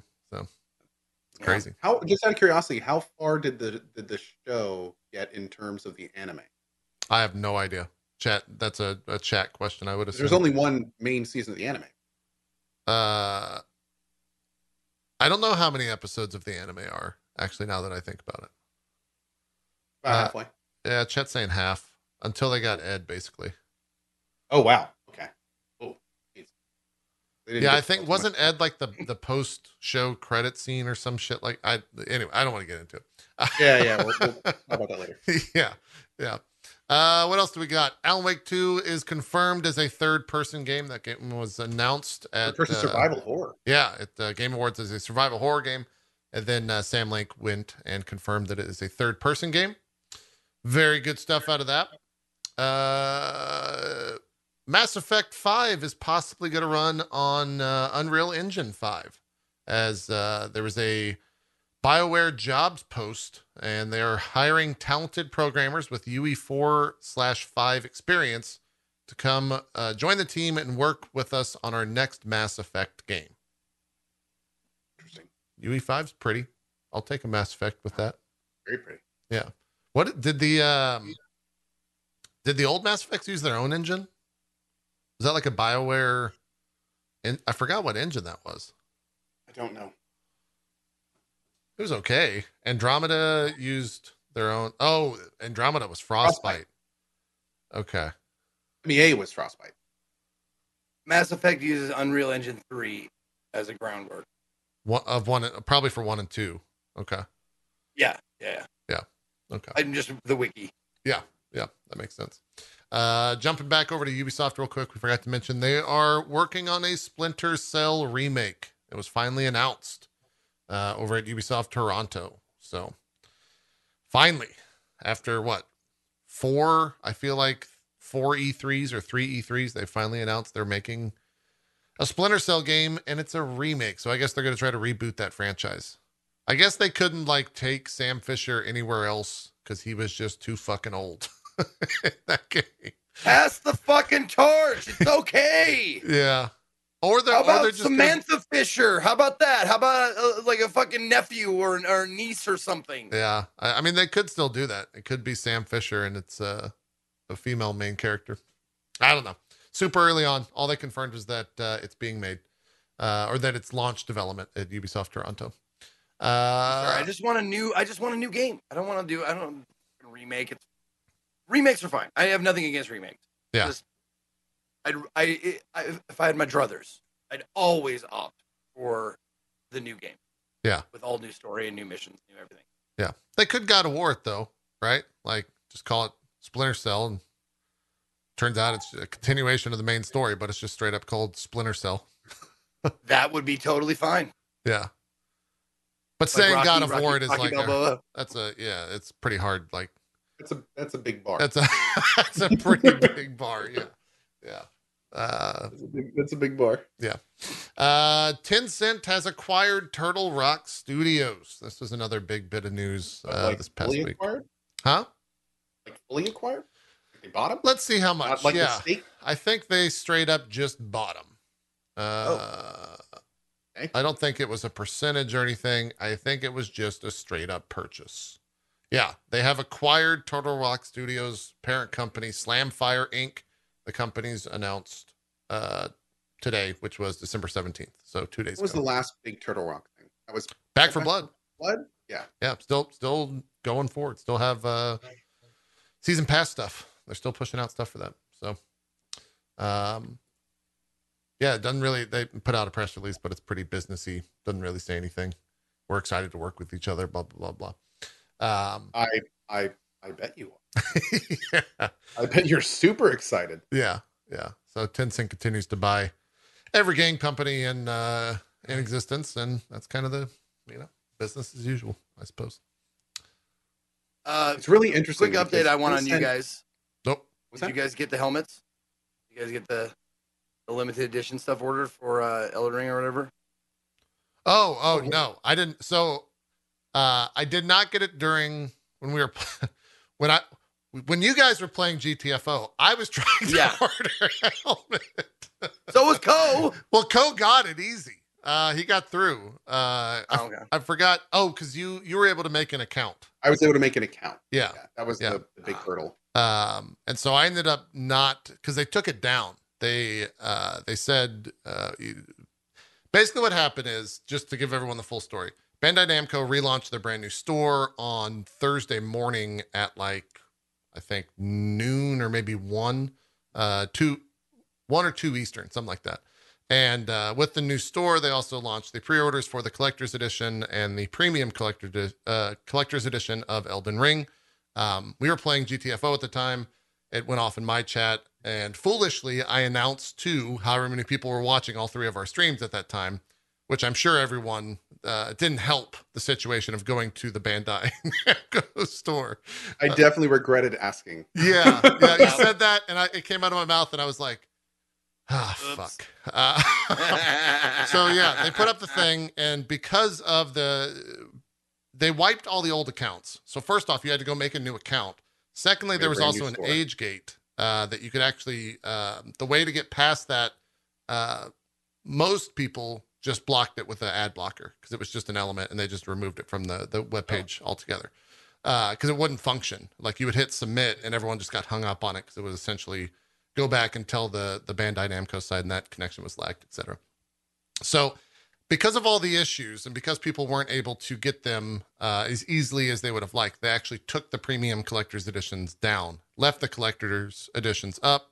And then later that night, they said that they would announce ahead of time. Later that night, I think at 8 Eastern on Thursday, they said, or no, it was 7 Eastern on Thursday. They said, hey, this is going to go live an hour from now if you guys want to try to get it. So I saw it. I said, okay, yeah, I had an account ready. I had an account ready. I had a notepad file with my credit card information in it for quick copy paste to get through the checkout. I've never seen a thing go that fast. And it's probably because I haven't been trying to get a PS5 for the past year and a half. But 30 seconds is probably too much. Probably 15 seconds because I was through the store in 30. 15 seconds, it was gone. You couldn't buy it. From launching it to being sold out was probably 15 seconds at most. And that's probably even generous. So no, I did not end up getting it, Zeke, because it was sold out by most likely scalpers and bots, because they announced. I was going to say, I actually an hour ahead of time. Them, so I can give you give you one of mine. You've got some. I see all the boxes behind you, so they're already there. No, I wish I got more. But no, I think I got probably one of the last ones, because you said it was sold. I think it was in my cart, and then like it was processing the payment, and you were like, "Oh, mine just sold out," and then mine went through, and I was just like, "Oh, like I probably got one of the very tail end ones." Yeah, I don't know how many they were selling. I don't know. Like they never talked about how many they were actually putting out. My order number was under 800. Damn. So maybe it was like probably 1,000. Not a huge amount. Yeah. 1,000, 10,000, something like that. But you'll probably see them pop up on eBay and all those third-party resellers here over the next couple of months. Yeah, I guess we're what, a little under 2 months from, or a little over 2 months from that being launched. Speaking of collectible memorabilia, so is this where you start launching us NFTs? So I got this picture I wanted to show you. No, so this is kind of amazing. It's on the way here. And I'm trying to temper my excitement a bit. Oh, you told us about this. I want to give a huge. Oh wait, did I? I already talk about that. I did. Yeah, you mentioned it to us. I didn't know that you went through with it. We're good. I don't know if I actually did it. Yeah, I will talk about it more when it's actually here. I'm so nervous of it actually getting here. It's coming from like literally from the other side of the planet. You mentioned it to me and Zeke, but not publicly. So that's up to you if you want to mention it publicly. Okay. Well, you know what? I'll just go ahead and say it then. So it turns out that when the original Space Marine came out, that they did like this like anyone who pre-ordered it was entered into this giveaway, and it turns out that after our previous adventure, when I made the comment about how much I absolutely loved the dude's giant real life replica chainsword that he brought on for the Space Marine 2 thing, turns out one of the people that won the chainsword that came out 10 years ago contacted me and was like, "You saying you want to buy that sword?" And sure enough, we are. He has sent it to me. It is on the way, and I'm praying to God that it gets here in one piece. It's going through like 5 different countries. But yeah, it is. If it actually makes it here, it is definitely going to be like a centerpiece to my collection. I need to ask the guy if he's okay like saying his name. I don't want to say his name out loud or anything, but it was so super cool for him to reach out. And he took pictures of it and everything. Like it was still in the box. He didn't actually even take it out of the box. So it's like, yeah, it's I'm very, very, very excited. We'll see. Yeah, I was trying to find the reason it sparked the conversation is because it was at the Game Awards in the interview afterwards. I'm trying to find an image of that. How much was it? I got it for a steal, $515,000. So I felt like that. Oh, and shipping, of course. But yeah, no, the guy actually gave me like an awesome price on it. He was clearly not trying to make money. He was just like, "This is what it's probably worth. You get with this," and I was like, "Oh, absolutely." So yeah. Yeah, I can't find it quick enough in terms of the actual image of it. You'll just show it off when you Hopefully get it. I will be able to show you. Yes. Yeah. I very much hope to be able to do that. Also, I guess I should mention the Game Awards 2021 Drop Frames coverage is back online after being blocked by someone. I forgot who it was. Oh, it was UMG. The Imagine Dragons song that they performed live was blocked by the record label, and it was blocked worldwide. So it's back online. Thankfully. As somebody said in chat for the cost of the sword, it's cool. I only need to send like 2 out of 3 kids to college. I mean, they'll that's fine, right? Last one can fight for it a little bit. Yeah. Is there a blender going on? That was, I think, a kid on something going. Wait, here comes. Oh, was it a kid on a role play? Okay. You've got a madhouse there. You got sound dampening in your basement? You're going to have some soundproof. Okay. I have floating drywall in the basement. Oh, okay. So like all of the drywall is there's a railing system, and the railing system has metal things that come out with a circular rubber disc in the middle. The drywall is put into the rubber disc, and that way there's no actual hard material between the walls, so sound doesn't go through. Yeah. Drywall carpeting, big soundproofing on all the walls, and like giant foam tiles for the I hope it works, man. These kids are really loud. I hope it works. Yeah, yeah. Well, the biggest thing, it's a basement, right?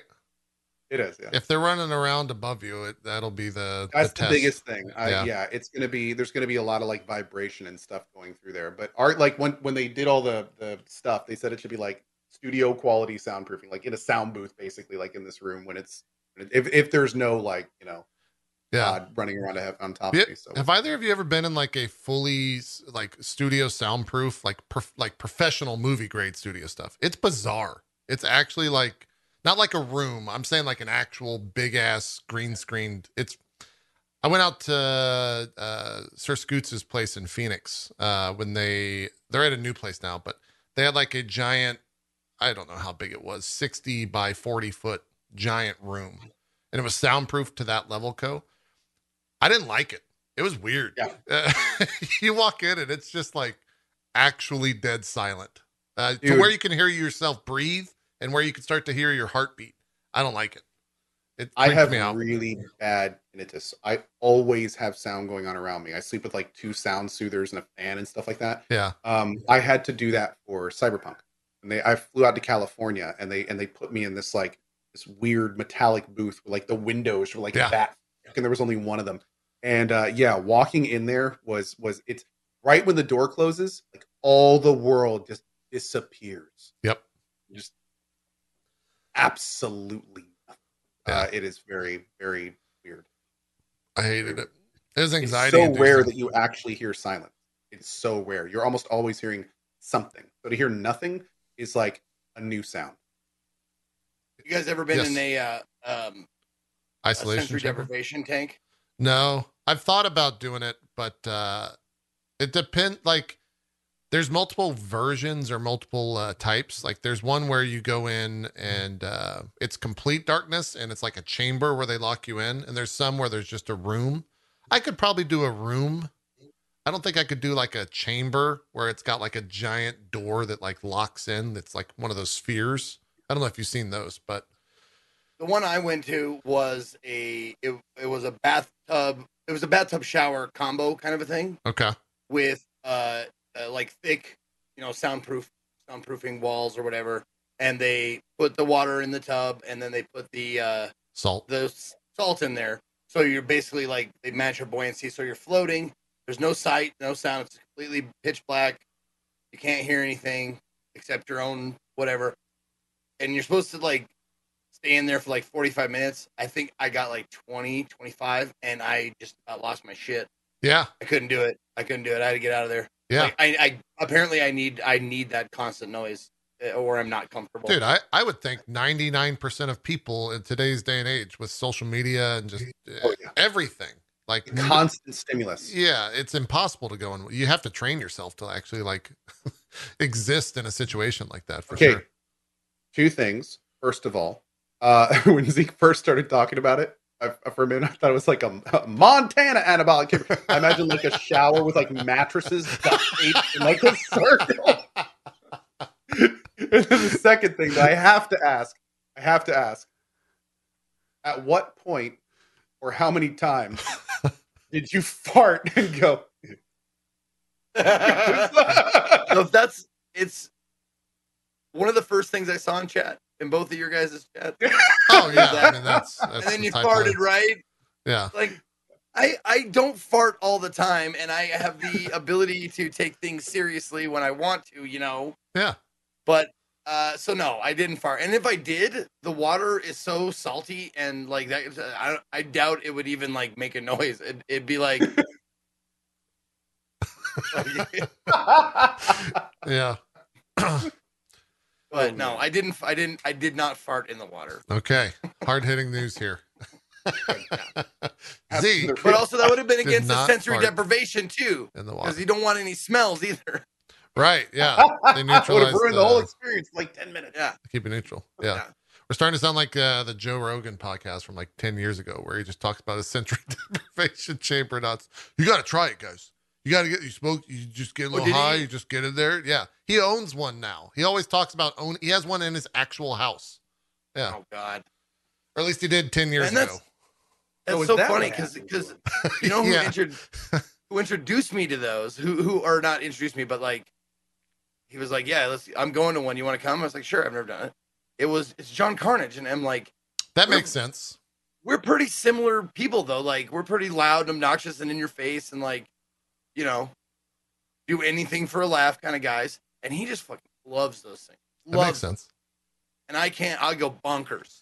I think if you do it enough and you can actually like, in terms of like mindfulness, you can actually like go in there and stay in there for 40 to 50 minutes and not lose your shit. That's probably a pretty powerful tool to have just in everyday life, when it comes to the stress of living, to be able to like go there and go to that place mentally. Probably pretty beneficial, but the first time you do it, it's got to be a nightmare, of epic proportions. Cause you're just always being, something is pinging you or some noise is hitting you or your phone's buzzing or whatever. I'd probably my brain can't shut up. It will not. Yeah. Yep. And especially if there's nothing else there, it's so much louder. Yeah. My worries become so much more worrisome. It's true. No. That's how it goes. Every awkward like moment you've had with a girl like fucking pops up and you're like, why now? Oh God, no, this is what the noise was drowning out. Yep. That's how it happens. That's what goes on. But then you start getting comfortable with that and you can laugh at it. And that's good. That's healing. Yeah. It's a little therapeutic. Healing. Yeah. Last bit of news, not necessarily the biggest news, but the first ever video game award from the Hugo Awards, which is a pretty big science fiction and fantasy, thing. It was their 79th event over the weekend or last night, I guess. And Hades won the first ever Hugo Award for video games. So that game's still out there winning video game awards, or awards in general, I should say. Turns out it's still pretty good. Make a DLC or a 2 or something. Come on, man. Please don't just abandon Hades. I don't think Supergiant is in the habit of doing sequels. I know that. They aren't. Do they do DLCs? No, not really. I don't think they have ever. They definitely update. They don't need to. Yeah. But fuck. But it'd be so nice. Yeah. I went back and this past week I was watching a bunch of old E3 conferences, and in I think it was 2014 they announced Transistor, and I was like, holy shit! So like Hades wasn't even a thing in these people's minds yet, that it existed, and now I'm like wondering what their next game is even going to be. Like, how do you? They've reached a status now that very few game developers I think ever reach, and I really wonder where they go from here. Oh man, it's gonna suck. You know, whatever it is, it's gonna just be terrible. I mean, they're gonna, like, you ever try to recapture the magic of something? Like, it ends badly. I don't know if they'll try to though. They might just. Well, that's exactly it. Like they really capitalize like first, on something. You know? First they did, and I may be out of order here, but I'm pretty sure first it was Bastion. Yep. And then it was Transistor, which is very different. Then it was Pyre. Very different. Out of those three, like Bastion was probably like the big one. Then it was Hades, and all of those are very, very different. Although, funny enough, they are all action indie RPG according to Steam. They do have a theme that they like to go down. But I mean, if anything is going to stay the same, they're probably going to try something completely new. It's probably going to be of like they haven't really done a deck builder yet. Maybe it'll be like their new take on a deck builder or their new spin on more horror or something. Like who knows what they're going to do next, but it'll probably be like in the same vein, have the same. The only good big thing here is they have so many eyes on them. Yeah. So when they do try something new, like I hope that it will mean just, they have that much more of a chance of having it be like a success. But yeah, man, I do hope they make another Hades. The Hades 2. I would just. Ooh, a battle royale. Oh yeah. I think at this point, no matter what type of game, even if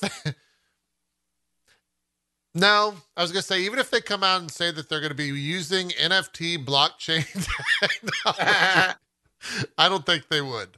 But that might be the one that, gets me to put it down. Now, what if following the CDPR playbook of how quickly can we sync the public image of our company? That's right. Yeah. Yeah. I'd actually be into owning the, what's it called? NFT VR card game. God, the character art. they have a pretty good character artist. I bet you they could make some pretty cool NFTs with that. Oh God. Yeah. Anyways, that's it for the news. I think we're due for a break. That timed out pretty well. And then we'll come back and talk video games. I know you guys both been playing a bunch of different stuff. Co's got Warframe, Telemonkey Island. We'll talk some Final Fantasy, see where you're at with that. Zeke, you've been playing, I'm sure, a bunch of indies, but you've also got a couple of mainstays there on the channel for the past week. And I got to take this dog out. He's very angry with me. He's sitting here just staring at me with those dead eyes. So I'm going to do that. We'll come back. We'll circle back. Your dog doesn't do that, Co? He doesn't just stare at you when he needs to go out and tilt his head? Yeah. That's what kids do. That's what I'm getting right now. When they need to go outside. They need to go out. All right. Yes. Okay. Man, I can't. The knob is covered with chili powder, Dad. Let me outside. Get back to your computer and keep farming me gold, son. Honey, get the bear days. The kids eyes. Trying to get in the room. All right, we're out. We'll be right back with more drop frames right after this. We'll see you then.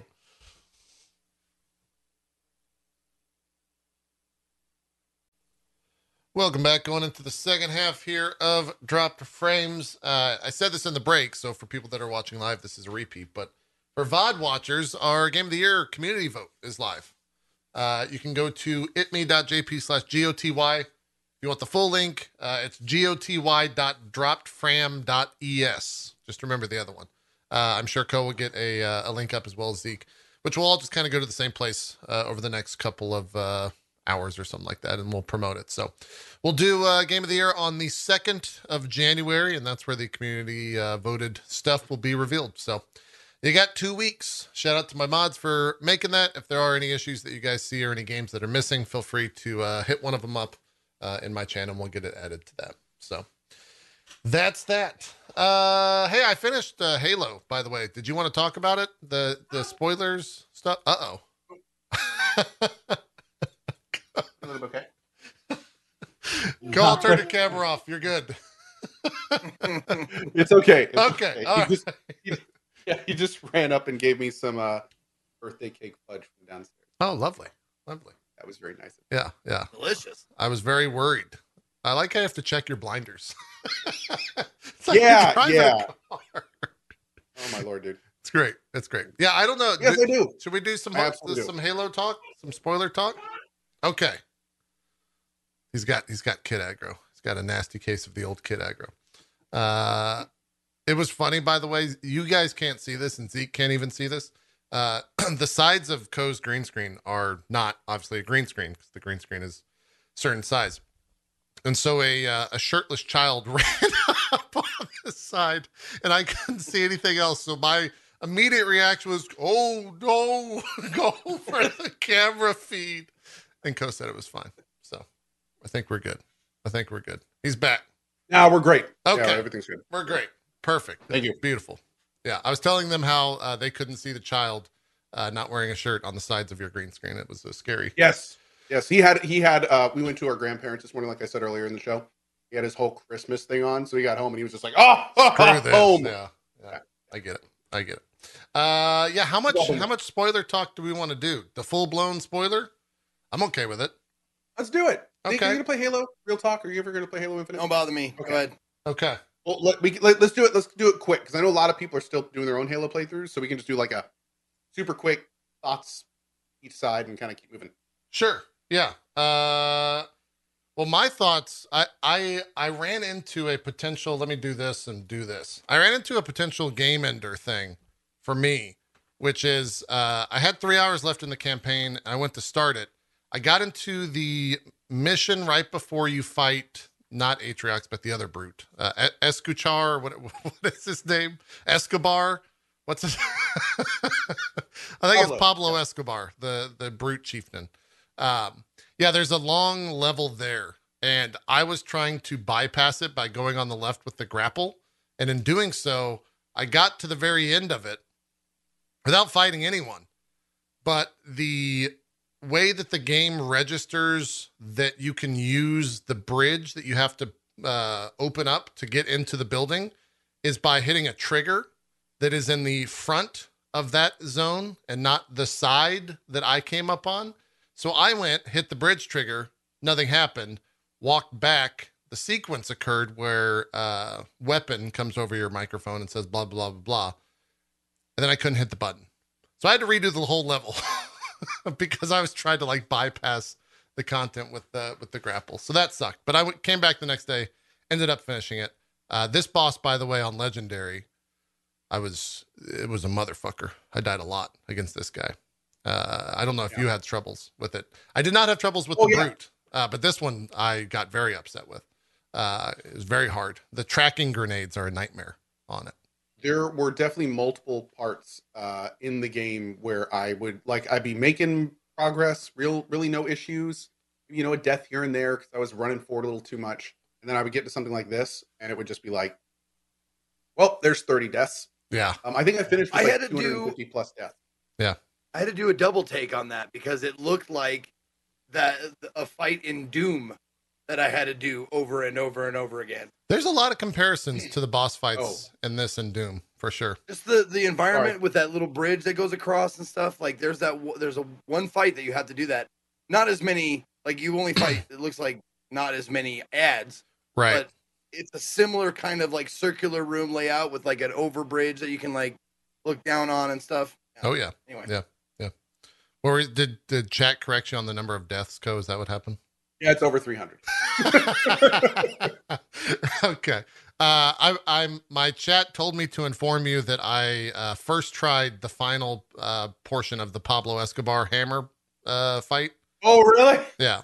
Yeah. Because everyone at chat was like, he's going to charge him. And then he never charged me. I like kept perfect distance or something. He never got a charge off against me. Oh, my Lord. And I was sweating bullets. I was like, oh, God, he's going to fucking get me. I got a save point like right before one of his charges. Like literally the save loads and he goes, step, charge. And the charge is an instant kill. Yeah. And it tracks. And it's AoE. Oh. So it's just like, it was a pretty painful half hour or so as I like finagled basically what I ended up having to do is like sprint every time it would load. I'd have to sprint around him, which was completely hit or miss. And then I'd have to like use the grapple on the ground to get away from him fast enough. He'd be trying to charging me as I'm running. And then on the other side, literally it's saved on the polar opposite side of where it saved. There was a weapon that I could like, I think it was a rocket launcher or something. Right. That I could pick up and actually do damage with. And just trying to get that weapon equipped and loaded and everything before he actually got to me was like a whole thing. And so many times I would turn around and he'd be right there, like, with this, like, or mid-air jumping at me. It was, it was tough. Yeah. This was the one where I struggled. People got banned in chat during this moment. They got unbanned afterwards, but it was definitely a salt fest. With this particular boss that I'm fighting, because stuff, especially the air guys, the little instant, the air dudes that get summoned that have the instant fire weapons that are perfect accuracy that do like 80% of your life. For me, those guys definitely sucked. I definitely died to them. I won't say that I didn't, but for me, it was the instant kill grenades from the boss itself that you have to like air dash to get away from the big bad guy. This guy right here, I'm gonna die to a grenade here in about 2 seconds. That thing right there. Did you never die to that? Because I died every time to it. Instantly. I don't even remember seeing those. Maybe you just did too much damage. Oh, maybe you just did too much damage for those rounds, or not enough. Because remember, I didn't have any really good weapons for like my entire playthrough was like frantically trying to find weapons because I keep running out of ammo on Legendary trying to get them down. Yeah. For me, my most of my deaths came from like the portions where it would save right before the doors would open and then you get flooded with enemies and I just couldn't kill them in time before they got like right on top of me and doing their little instant shots and stuff like that. So yeah, it was tough. Chat was very upset because I kept the striker pistol, which is the ult pistol, in my secondary with no ammo for like 80% of the game. I was just running around with like a secondary gun with no ammo. And I used the Sentinel beam as much as I could. And then I would get ammo, and it was great. So good. Yeah. So good. Yeah. Anyways, let's talk story. Yeah. Yeah. Go ahead. What do you think? I think it's interesting from like a game development point of view that 343 straight up said, all right, we're going to keep Halo 5 as a game. We understand that it existed. However, this entire game will just be one giant callback to everything that happened in that trilogy that we're not going to finish. We're going to skip the entirety of that trilogy and move forward and just tell you what happened piecemeal. And then you're going to get a big reveal at the end of this. And then they're going to get little timey-wimey with the legendary ending and kind of set up like whatever the future is of the Halo series. And I'm super on board. I thought the sequences with Cortana and even with like any silent moment that Chief had was like some of the best moments in the Halo franchise for me. They really nailed that type of stuff. And I'm curious to see where we go from there. They introduced a brand new, like the Endless, whatever those people are, things are, races, and that they're like coming back. I hope it's not some sort of flood, though I think the flood is already on this Halo, and I think that's going to be a DLC or something, if a lot of people are saying it is. So if the leaks like are Halo right. Wars 2. Yeah. But yeah, overall, I thought the story was perfectly fine. I love the way that they told it. I thought it was smart to get away from whatever they were doing in Halo 5. And the callbacks that they had with Cortana destroying a planet, with the whatever the Halo 5 things were, the giant Guardians. Guardians, the planet building or planet crushing things, planet destroying entities. I thought it was great. I'm super on board. I was perfectly fine with where the story ended. And if it's more gameplay like this, then I will definitely play more Halo. Even if it's this same exact game told through DLCs. Super on board. What did you think of it? I echo a lot of that sentiment for sure. I liked Halo 4 and 5, but I didn't like that they were making Cortana the bad guy. I thought that was a very questionable decision. Yeah. Especially considering that she was like a main character. However, interestingly enough, it feels in a lot of ways like Halo Infinite was made by somebody besides 343. It feels like that it was given to another dev team. Like it's that different. Yeah. Not only is the structure completely different in the terms of sticking with Master Chief entirely and having it just be his story again, but it, just like you said, the whole game is very much, it seemingly is designed to where you can play this for the first time, and there's so many throwbacks to what happened that it's like retelling the story in a lot of ways. While at the same time, they turn Cortana from like, hey, she may be going down the rabbit hole to straight villain. She went down the rabbit hole. The villain. Yeah. Like she destroyed a planet of innocent people. She killed like 70 plus Spartans just out of spite because she was slightly worried about them. Like she became the villain. But what I do think is really cool how they did is I like how they introduced Weapon. I like how they made it so now Weapon they built a rapport between Chief and Weapon to where they are new. They made it very clear that Weapon is totally against what the current Cortana is, kind of resetting that relationship. And at the same time, one of the things that I thought was really interesting was they made it so that the only reason Cortana became the bad guy was when she stopped being with Chief. Right. And so they kind of attacked it from both angles. They exemplified and created the relationship between Chief and Weapon, forging that bond, while at the same time being like, and this one who went this direction became terrible. She is now the absolute bad guy. And now she is gone. And then at the end, they made her kind of like the kind of, the bad guy that regrets it at the last moment and then set everything in motion to rebuild. And I thought that was, that was kind of cool. I do agree completely that I think it speaks so highly of a franchise when the main character can say so little and have it mean so much. Oh yeah. All of the, like, there were a few scenes where he would just say like literally a few words. And it's like those few words have made me feel more than some games' entire monologues towards their end. Which I think is really impressive and was done pretty well. I thought that was great. Couple that with the fact that I think this has probably the best gameplay of any Halo. I loved it. I love their new interpretation of it. I love the open world feel. I think it's great. The only other thing that bothered me a little bit was twofold. I'm hoping they revisit a lot more of that time in future DLCs and stuff, because so much seemingly happened between Chief being in space and Cortana going like completely rogue.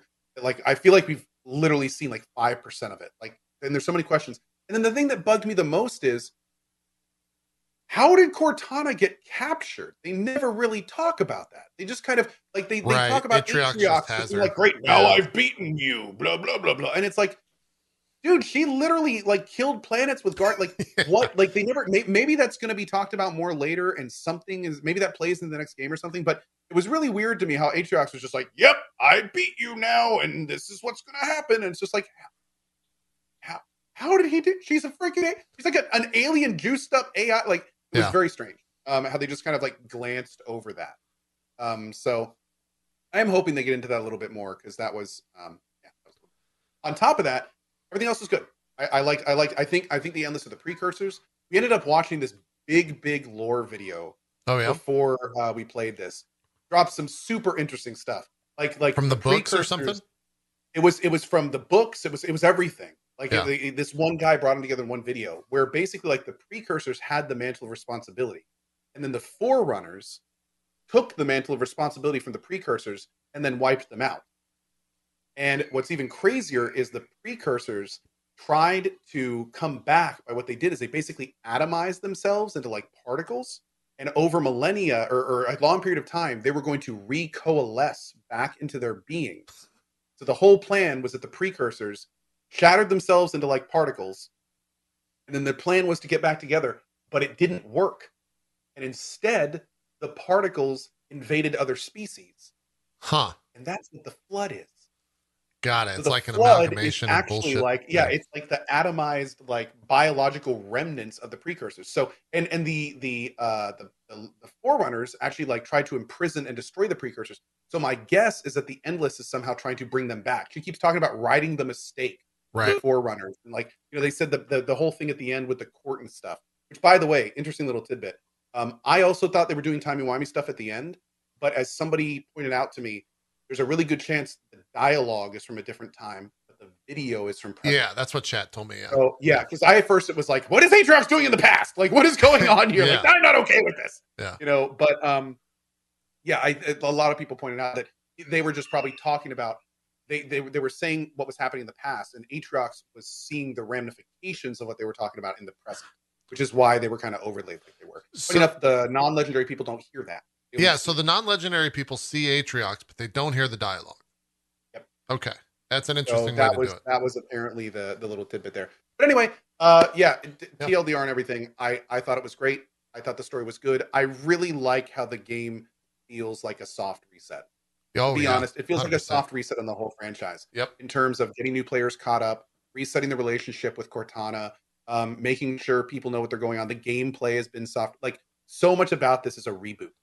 Even the structure of how they're delivering it is a reboot.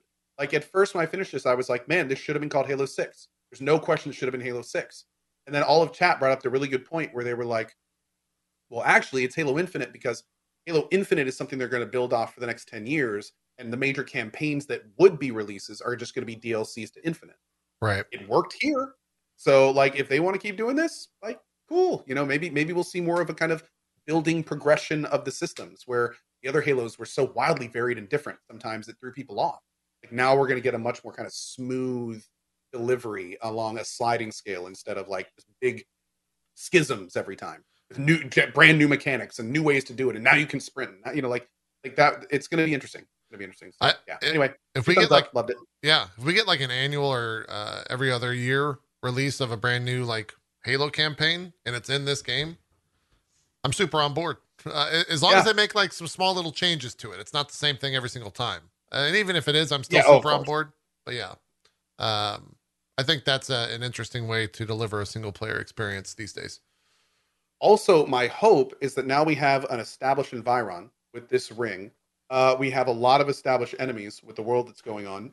My hope is that we'll see a lot speedier development. Yeah. Like now, instead of them having to make like a new game every time, like now they have this nice big foundational sandbox and they can just kind of like build off of that. They can use a lot of this stuff over again. They can use a lot of the same enemies. Like it's all going to be exactly the same. So hopefully we'll see more of a kind of conveyor belt of the story that lets them deliver a lot more interesting content quicker. Yep. I agree. It was good. The other thing, the games, we've talked about it to death at this point. I think the entirety of the internet has. However, I tried to go back and play some multiplayer. I was bored at night. I was like, let's go play some multiplayer in Halo, see how it goes. I don't want to play a Halo where I don't have a grappling hook all the time, 24/7. Like that, the single player honestly ruined all sense of interest in the multiplayer from playing it. I definitely watched a lot of the Halo Championship Series over the weekend, and I guess the finals are later today, but I cannot play it unless there's a grapple. So I hope that becomes a thing in the next Halo multiplayer, but it probably won't. It's too much of a departure from what Halo actually is. So anyways, that is our Halo multiplayer or single player spoiler discussion. Zeke, let's jump to you. Oh, okay. What do you want to do? Where should we go? Should we do Indie Sunday? Should we do Stasis? Dealer's choice. I'll let you pick. What do you want? Let's do Indie Sunday because I've watched again doing trailer time 3 times a week. I watch so many trailers, and every single time I'm like, I bet you Zeke's gonna play that.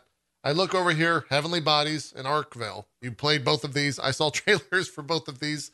So let's start there. How was Arkvale? Let's start with that. Arkvale, like all the games that I played on Indie Day all had their own levels of charm. Not a real big stinker in the bunch. It was a good day. Nice. Only got to 4 of them, which normally I'll get to like 5 or 6 because there's at least 1 or 2 of them that I can't stand.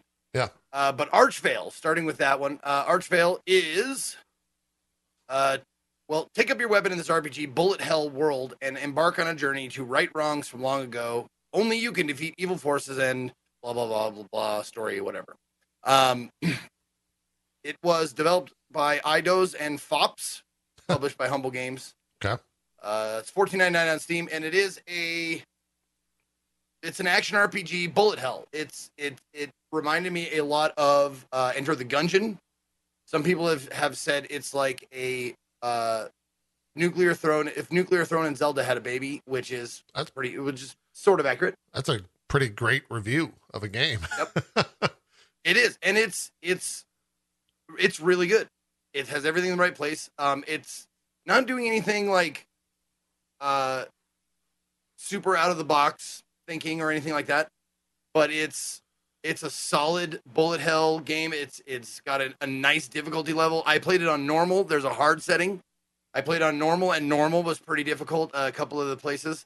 The thing with this, it being an action RPG, though, rather than something like a roguelike like Nuclear Throne or Enter the Gungeon, you can level up. So you can come back if there's a boss that you are having trouble or whatever, mini boss, something section that you're having trouble with, you don't feel like you're leveled enough. You can, not level up, but you can level up your equipment. That's basically how you level up. Got it. You there is one element that is added to this that is not in a lot of games like this where it's gathering. So you have to shoot. I'm shooting, like, I have a magic rod. I have the snail rod, and you can choose that, or you can choose a sword, a spear, a bow, a boomerang. Like, there's all kinds of different weapons. But I made the snail rod by killing or by breaking down, like, they're basically like iron ore nodes, but they're shells. But they also have iron ore. They have gold. They have onyx or obsidian. I'm sure they have all kinds of different shit. And you gather up those, you take them into town, and you make yourself weapons, armor, yada, yada, yada. If you want to make them better, there is an armor weaponsmith in town. You take those created items to him, and he can make them like +1s and whatever. So there is a gathering aspect to this, but me being someone who almost immediately turned off by any sort of like gathering, like, here, take 2 rocks and a stick and make an axe. Like, it's really streamlined, really straightforward. It's just basically cool. Like, bust this thing, grab 5 of these. Once you have 30, you can make a thing. It's not like you have to have like all kinds of, I mean, the recipes do get more and more complex, but to start with, it's very, very simple and super fast. I didn't feel like I had to grind materials. Also, I think, I'm not positive, but I think that it's a set number. So like when I went back to these areas, they didn't have those nodes anymore. So I think there's a finite number of gold ore to be found in the world. I'm not sure if you can like get it from enemies later or whatever, but when I went back, the enemies had respawned, but the ore veins had not. So there could be like, you know, just a limited amount. So there's no like farming or grinding or anything like that. Right. But it's one of the other things that I really, really liked. You start off and you are fast. Like this is your movement speed, and it's great. Sometimes in action RPG games, there's a tendency to make the character slow to start with, and then give him like speed boots or something. Like this one, you start off like it might happen. You might get speed boots later, but like you start off pretty fast, which is excellent. I'm always a proponent of make my sprite move faster, no matter what game it is. I just want to move faster. And this game does a very good job of that. And it clips along. It doesn't do too much in the way of bogging you down with story. It gives you like a couple of lines here and there from different characters, like, go out here and do this. By the way, here's a tidbit of information about the, a little flavor text about the place. And then you're done. And that's it. I'm like, oh, it's perfect. Great. And I can go back out and, get back into the bullet hell of it. But yeah, it's super fast paced, got a good difficulty curve. And it's constant nonstop action, which is super important to me. Like even when I had to go back to town, I didn't feel like it was going to be a long trip. It's not like, all right, we're going to be relaxed for a long time. No, it was like 5 minutes, go back, upgrade shit, buy new shit, go back out and get into another dungeon. Nice. So yeah, really, really, really fun game. I think it's priced right at $15. I'm not sure how much content it is, but it seemed like if you played it on the hard difficulty, there would be plenty of hours, because there was a boss enemy that I came up against that took me quite a few tries. I want to say like at least a dozen tries to beat it. Oh, that's right. I forgot. There's these little trial challenge sections. Yeah. Where you just have to avoid, like you run around and there's a dash, by the way. It's one of those games that has like a dash dodge. Like you have iframes, so you can like dash around. Those 3 little green dots that are my hearts, you get 3 of them before they need to be refreshed.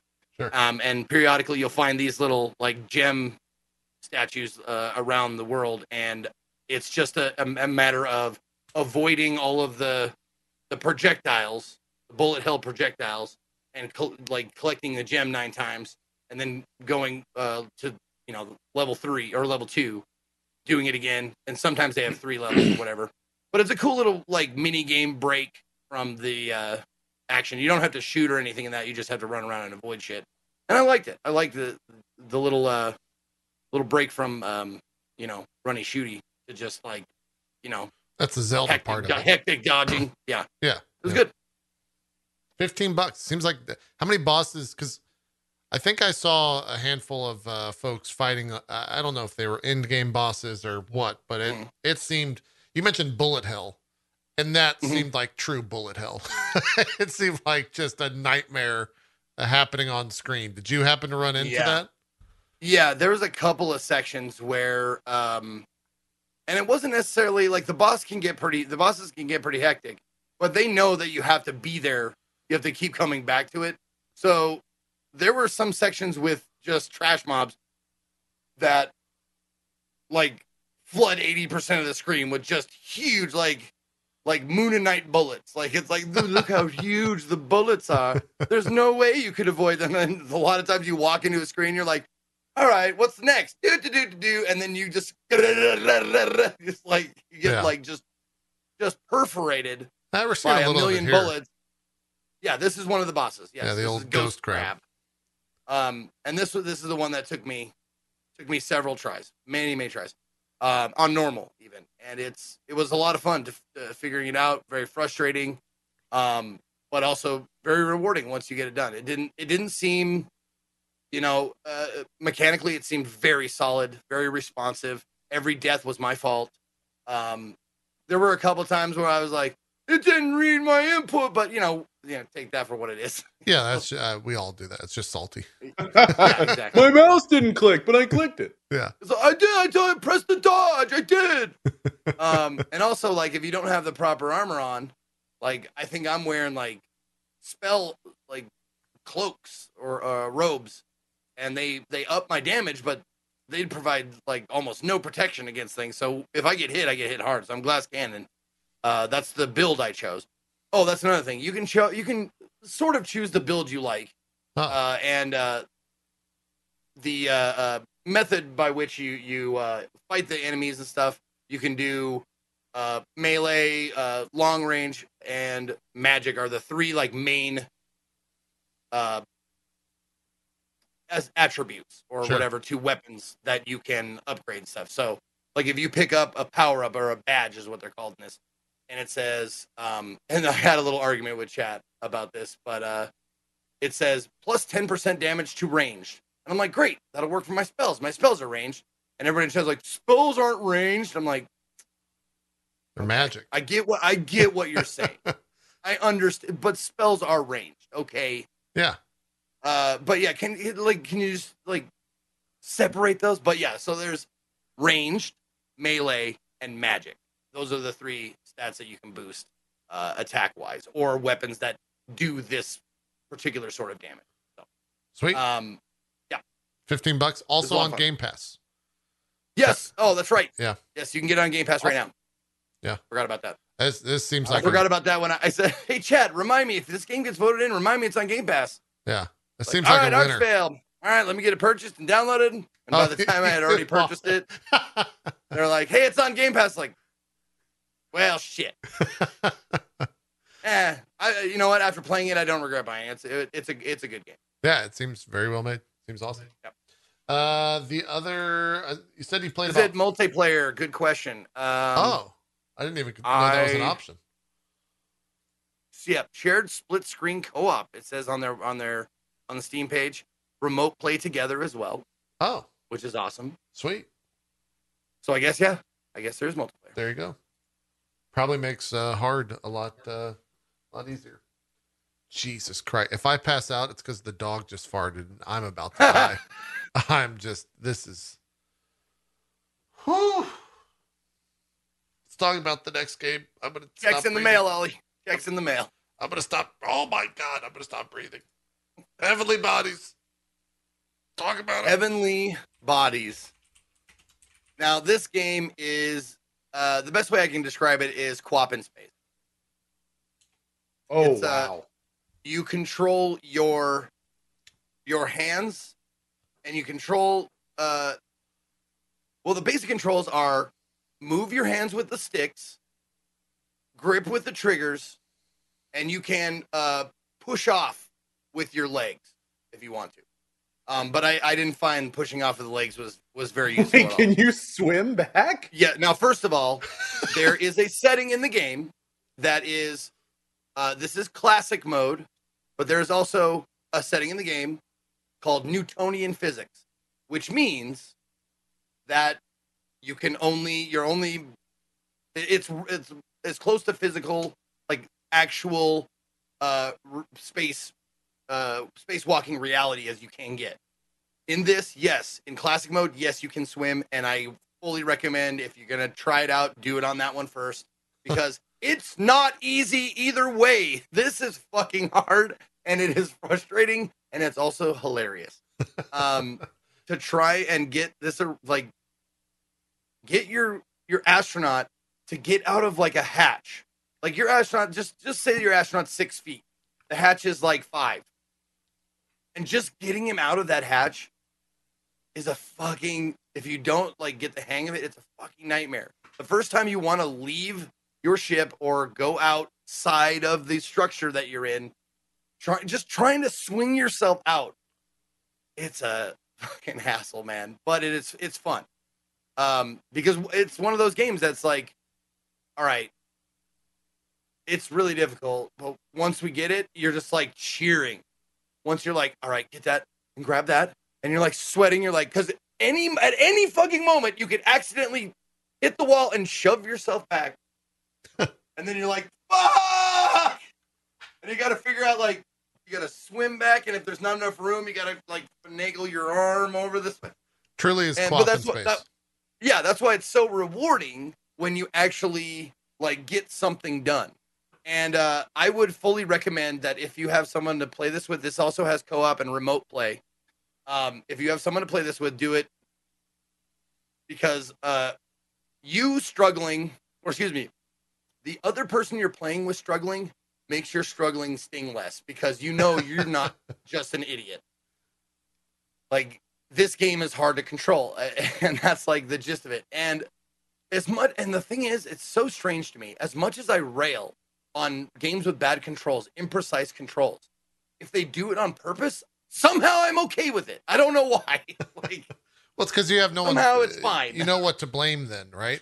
Yeah. And everybody everybody watching understands.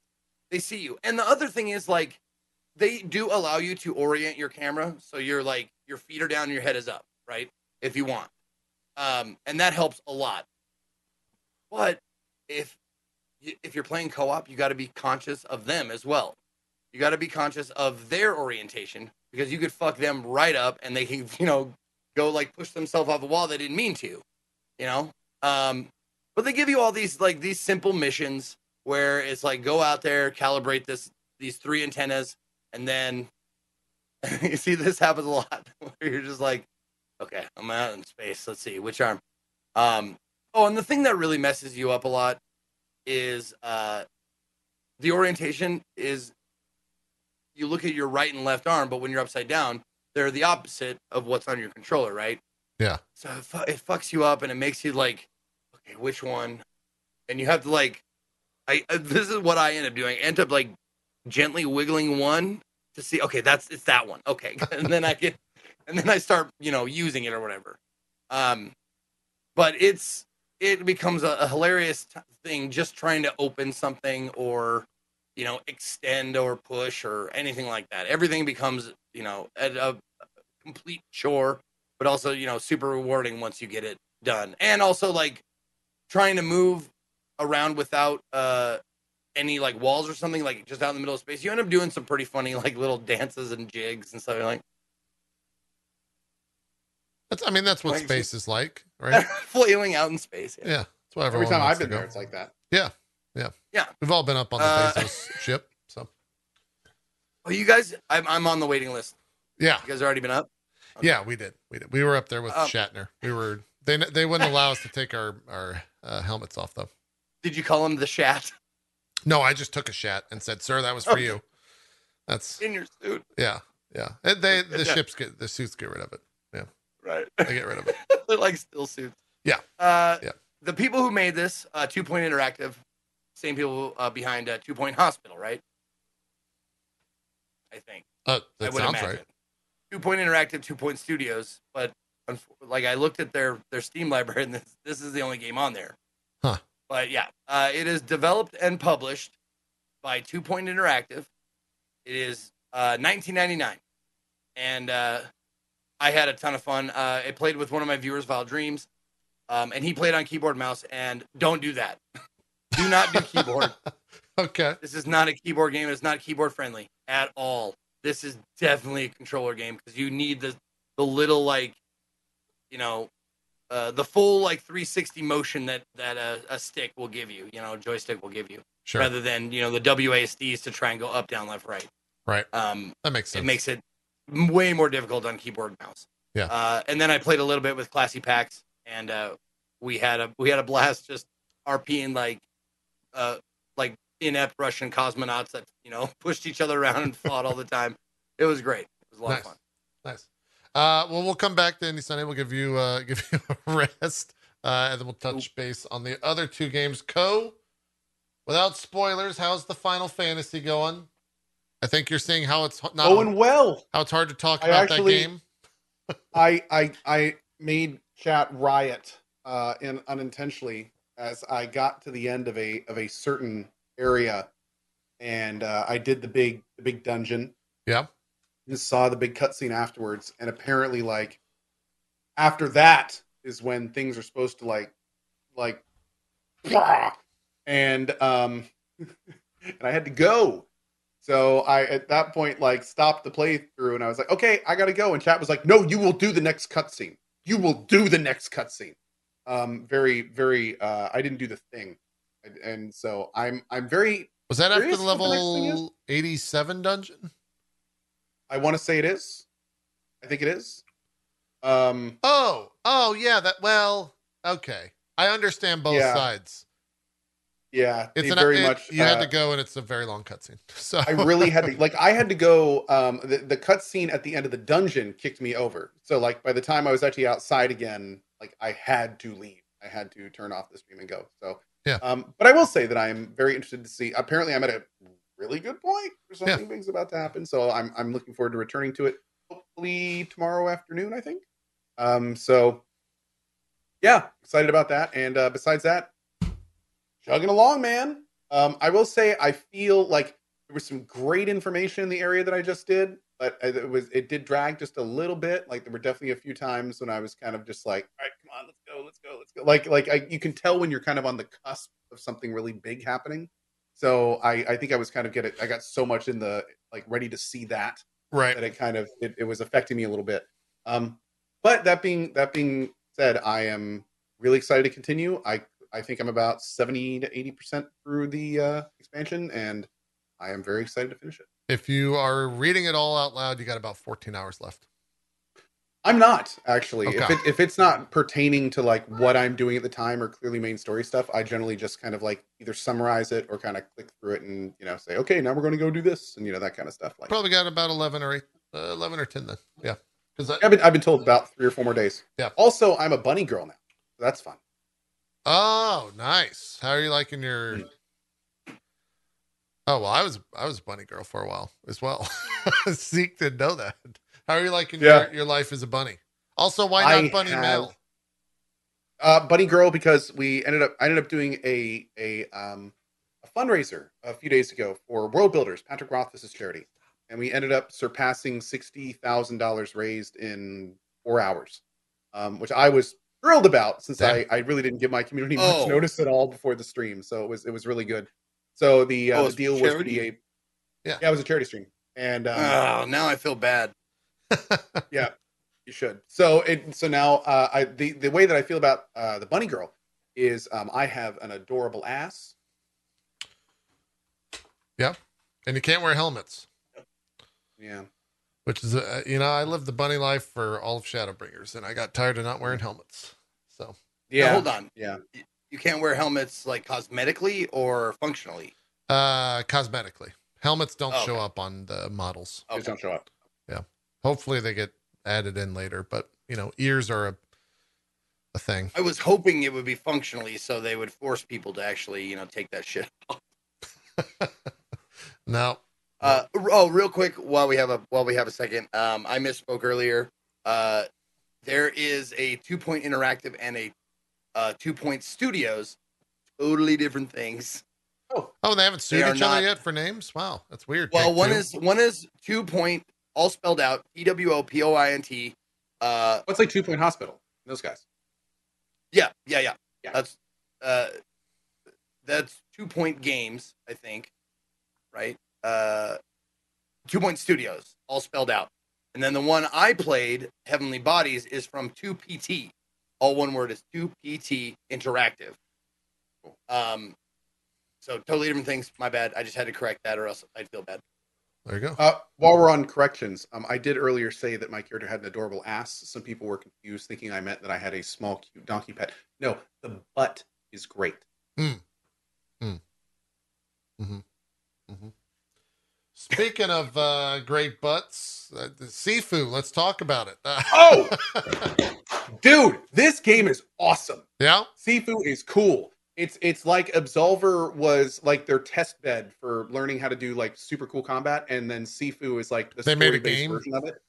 Oh man, dude, awesome music. The combat system is super cool. There's some great mechanics that kind of progress your character along. When you die, you age, and like as you get older, you do more damage but have less health. So I'm blind. It's like I know. This screen was weird. What the fuck? Yeah, Why would they do that? Bright. It's very bright. I have no idea. They need to like gray it down a little bit or something. And you left it on the screen. I did on purpose. Actually, I did. I was like, let me blind you, and I left.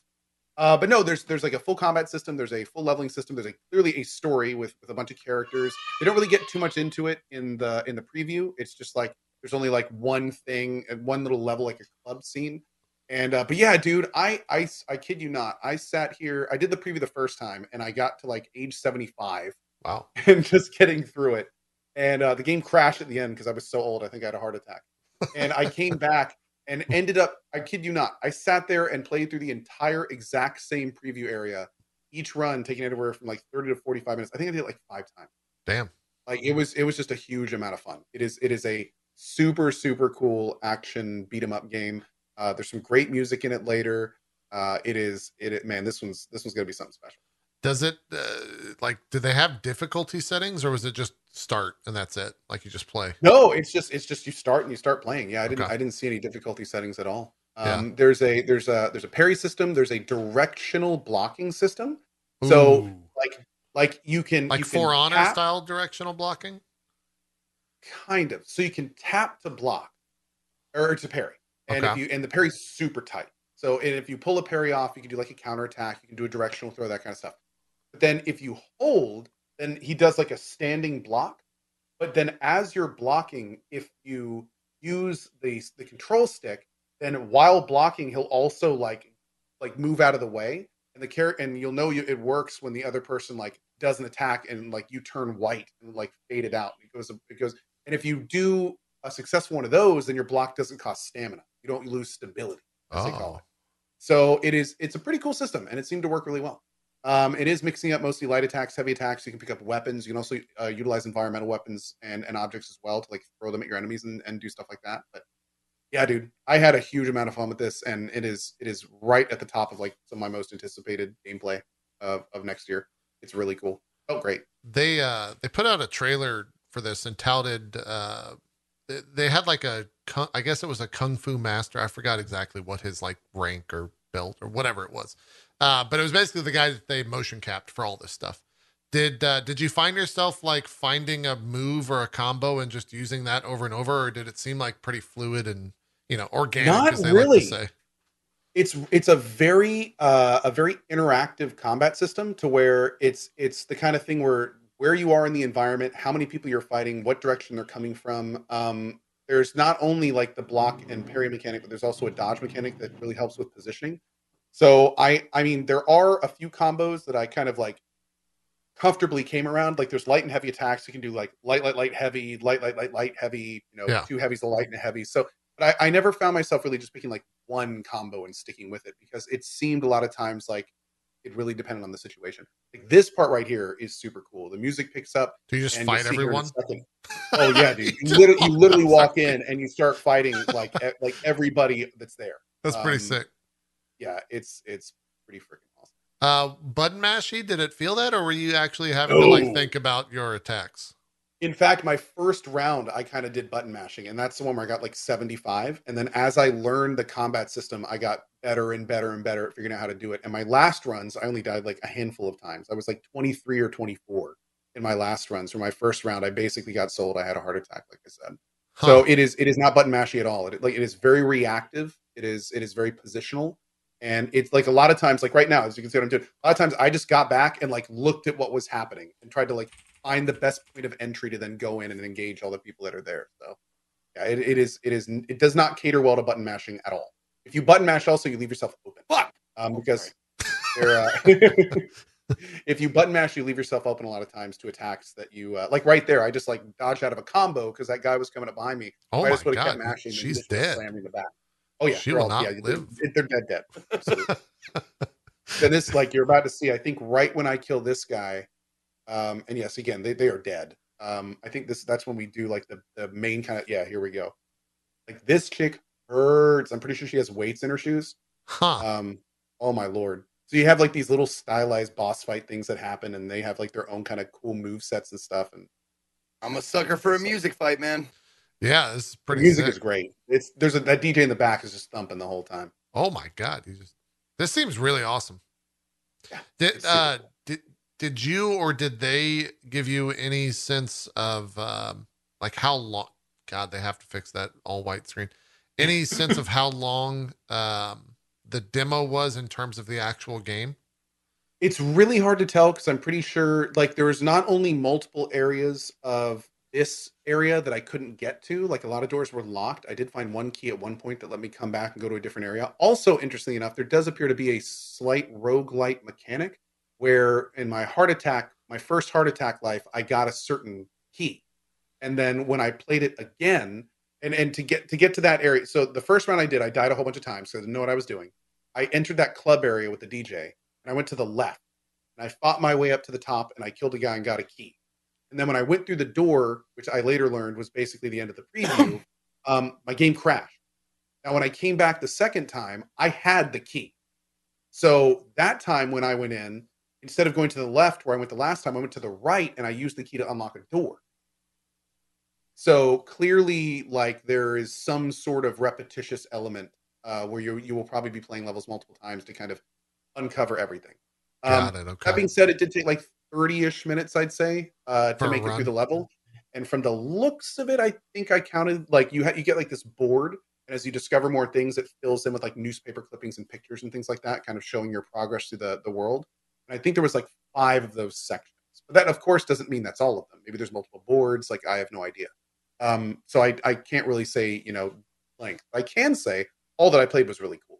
Yeah. So as long as they keep up like this quality level of areas and locations and things to do, like, yeah, I'm sold. I hope there is a lot of it. Narnon is asking if there's multiplayer. There's not, right? It's single player. I don't believe there's any multiplayer. Yeah, I think multiplayer was Absolver. Like if the combat system feels very similar to Absolver, so if you're looking for multiplayer, I would say that's probably where you want to be. This is essentially them taking everything they learned from Absolver and putting it in like a story. Yeah. Story with like actual RPG and growth mechanics. Although Absolver had that. This one seems like it's probably done a little bit more of a linear way. Makes sense. Zeke, were you ask some? EGS. Oh, okay. There it is. I was going to ask if it was Epic Game Store exclusive, but it says on their little ad on the Epic Game Store, it does say PlayStation. So I'm yes, EGS and PlayStation exclusive, not Xbox. I don't believe.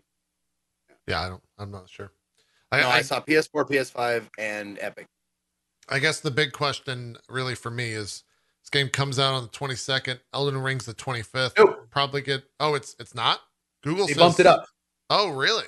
Oh, I'm pretty sure they bumped it up. Oh my god! Google lied to us, chat. It says Sifu initial release date February 22nd, and then right below that in bolded text it says Sifu launches on February 8th. Yes, they actually specifically because they announced their release date in February. They were one of the first to announce their February release date. So when they saw Elden Ring and Horizon and Dying Light and all these big titles getting at the end, they were like, "Oh hell no!" Because that's coming out early. That's what I was about to ask you. Is like, does this have about 3 streams worth of content? Would you say? So just to reiterate, like fantastic positioning decision by the devs. Yeah, like I'm planning on fully exploring this game thanks to that decision, and I am very very happy they chose to release it early. Yeah, this will be the big kickoff, I guess, for February. Then I think one of them.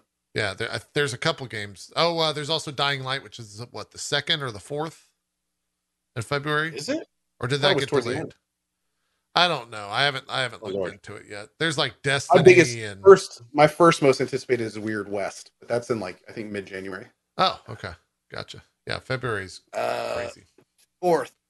Well, February 4th. Dying Light 4th. Yeah. At least it says on Epic. Okay. Yeah. See. Yeah, that's going to be big. No, I don't know if you said this at the beginning, but is this game, or did you get? Is this a sponsor stream, or is this just they just got you got early preview?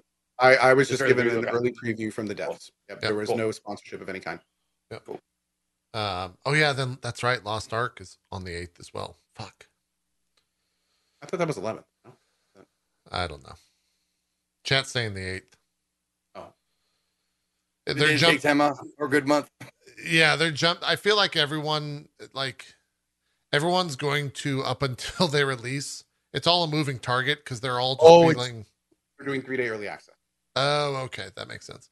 They're all just reacting to Elden Ring coming out on the 25th. Like, honestly, like I see why they wanted to get Lost Ark out as fast as possible, but I still got to say, like right before that rush of February seems not great timing. It would have been really nice to see Lost Ark in like early January.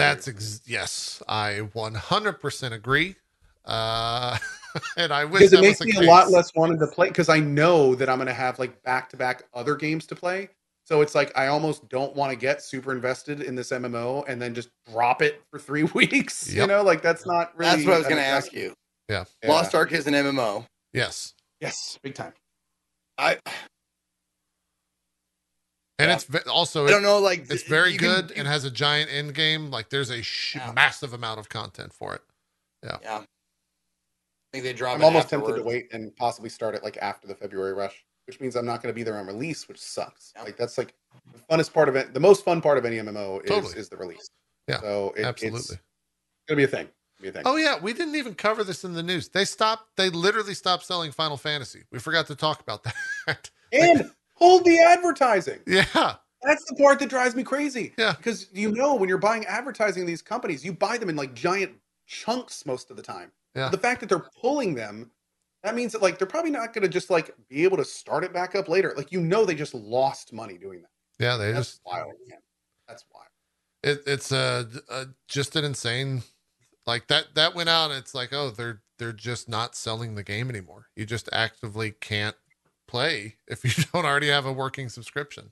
Somebody did tell me about the advertising stuff though, is the key advertising they pulled was the stuff about the free trial, which makes sense. Yeah. You can't actually play the free trial. Like that was kind of nice of them, kind of like, don't even try. You can't do it. There's no free trial right now. Like it's gone. So it's just a crazy situation. I was talking with Danny and he publicly tweeted, which is why I'm okay saying this, that he's like, we got to go back and talk to them because we have to do another documentary.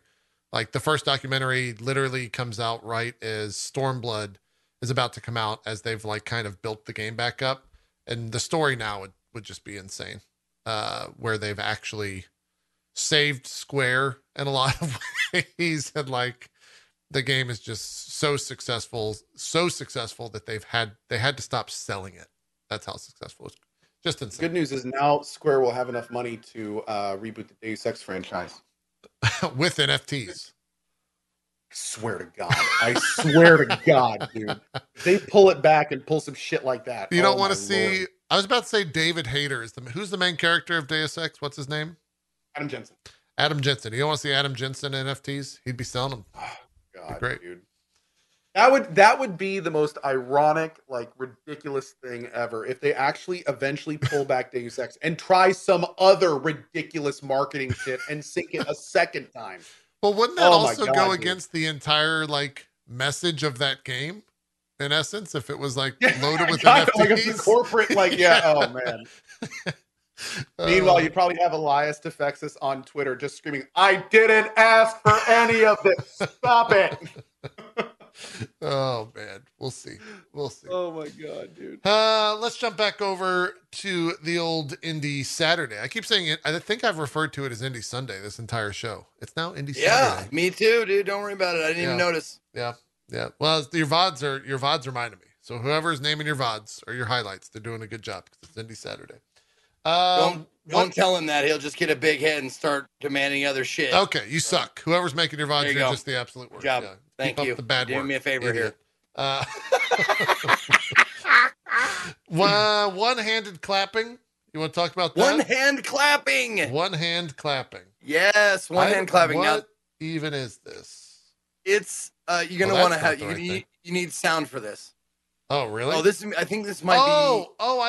I've seen people play this. Yeah. Fast forward a little bit. I've seen people play this back game. On screen. Okay. Yeah. So this game, you explain what it is, and then I'll unmute a little. Requires you to have a microphone, and you sing to create bridges, to open doors, all that kind of stuff, and it really felt like it could be a very good teaching tool for people who want to learn how to sing and how to change their pitch and match notes and that kind of stuff. I didn't play it for too terribly long. I played it for about an hour and 20 minutes. But it was like super fun and kind of difficult for someone who like I used to sing. I used to be pretty decent at singing.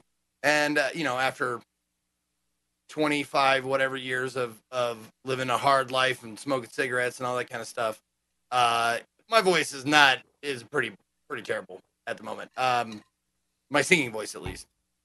And so like hitting like high notes, low notes and stuff, I could have done it. Like if you talked to me in high school, this game would be fucking easy. Now it's kind of hard because I'm like I can't like get it.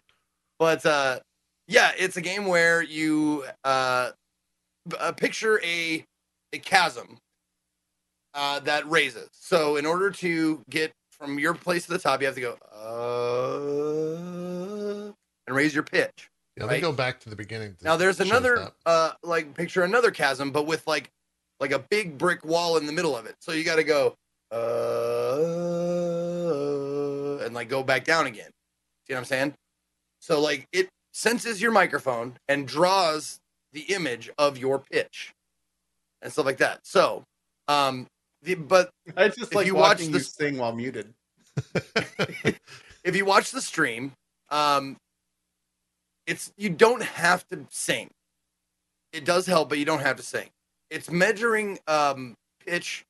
It measures pitch in your voice, but it doesn't have to come out as a tune. Right. So if you want to talk like this, or if you want to talk like this, it'll register that. So you don't have to be a good singer, or super accurate to play the game. It does help, but the other thing that helps play the game is being able to sustain notes as well.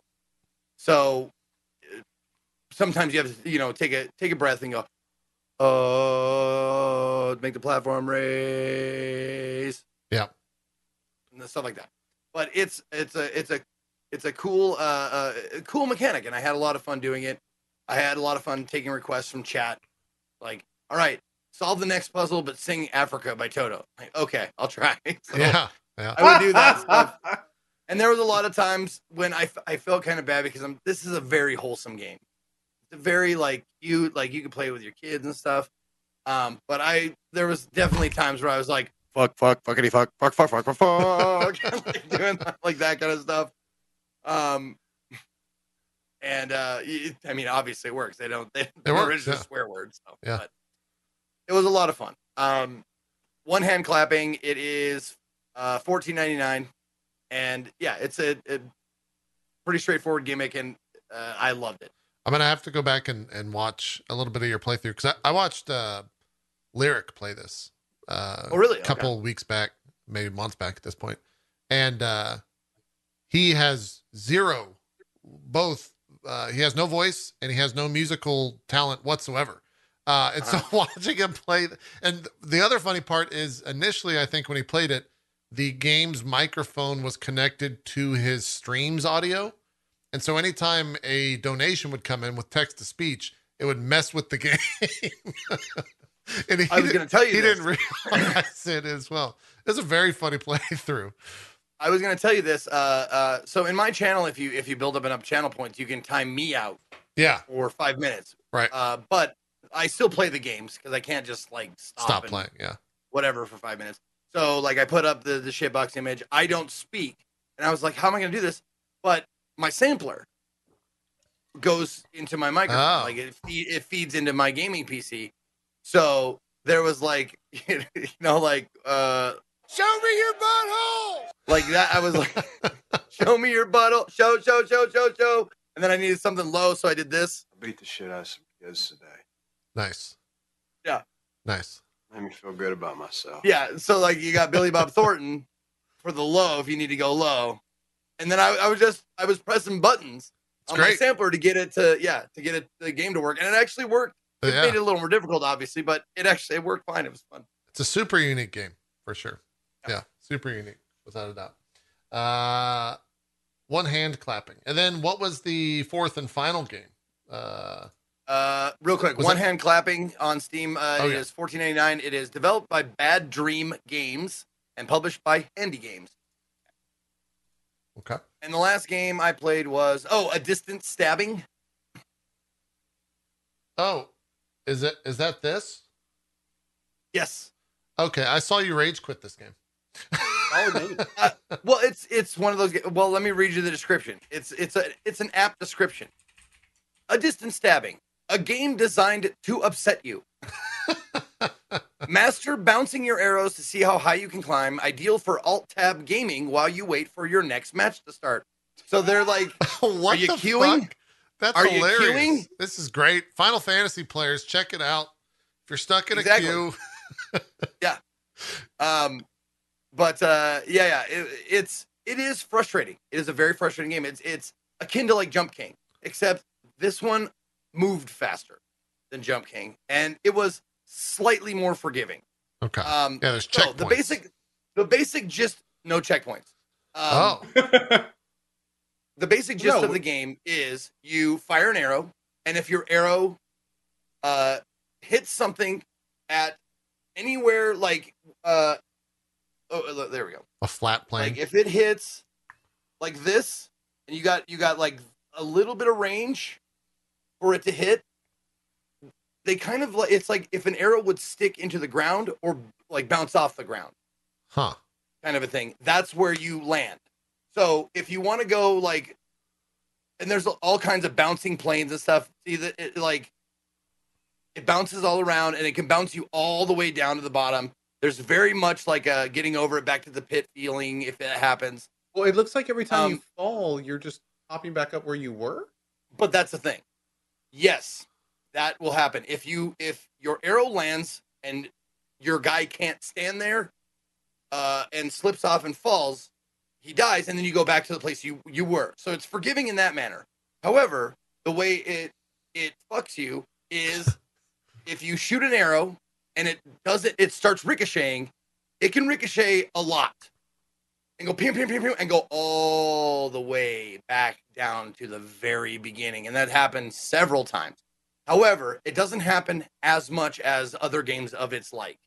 So that's why I was okay to play it for a little more. And I actually played it a little bit before the stream today.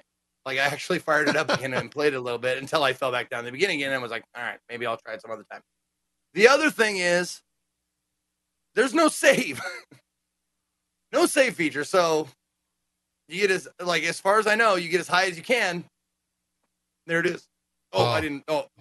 That's how you fall. But in order to go all the way back to the beginning, your arrow has to hit the ground at an angle no greater than like 45 degrees. You know what I'm saying? Got it. Okay. Or hit a wall. You can hit a wall too. So like there's a certain amount of distance that you can fall without dying. So if you shoot an arrow, like say I'm 6 feet away from a wall and I shoot an arrow directly at it, it'll hit that wall, stop, and I'll fall down the 6 feet. Fine. If I shoot it up and it's at the good enough angle, it'll hit the wall, I will spawn and fall down and die, and then go back to the original spot. And when I first started it appeared like there was no rhyme or reason to like how it worked, how when it would ricochet or not. Yeah. But you kind of get the feel for it. There is an amount of velocity and the angle of the arrow itself that will either make it ricochet or make it stick.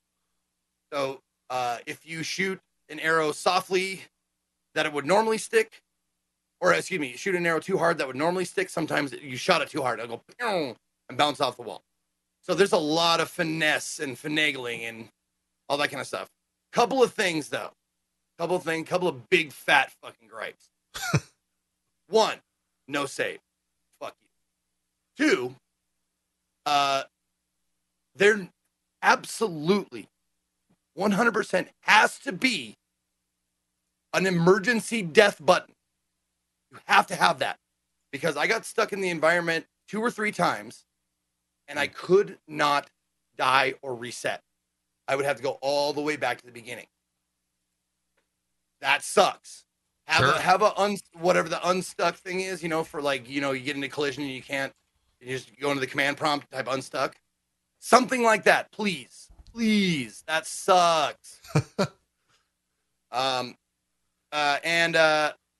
I mean, it happened a couple times. Now, granted, it didn't seem like this game needed eons of programming.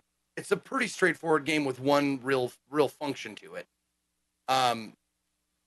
But those two things, they need to be put in your game. A save function and an unstuck function. Something like that. Yeah. But it's honestly frustrating. Once you get the hang of it, you're like, oh yeah.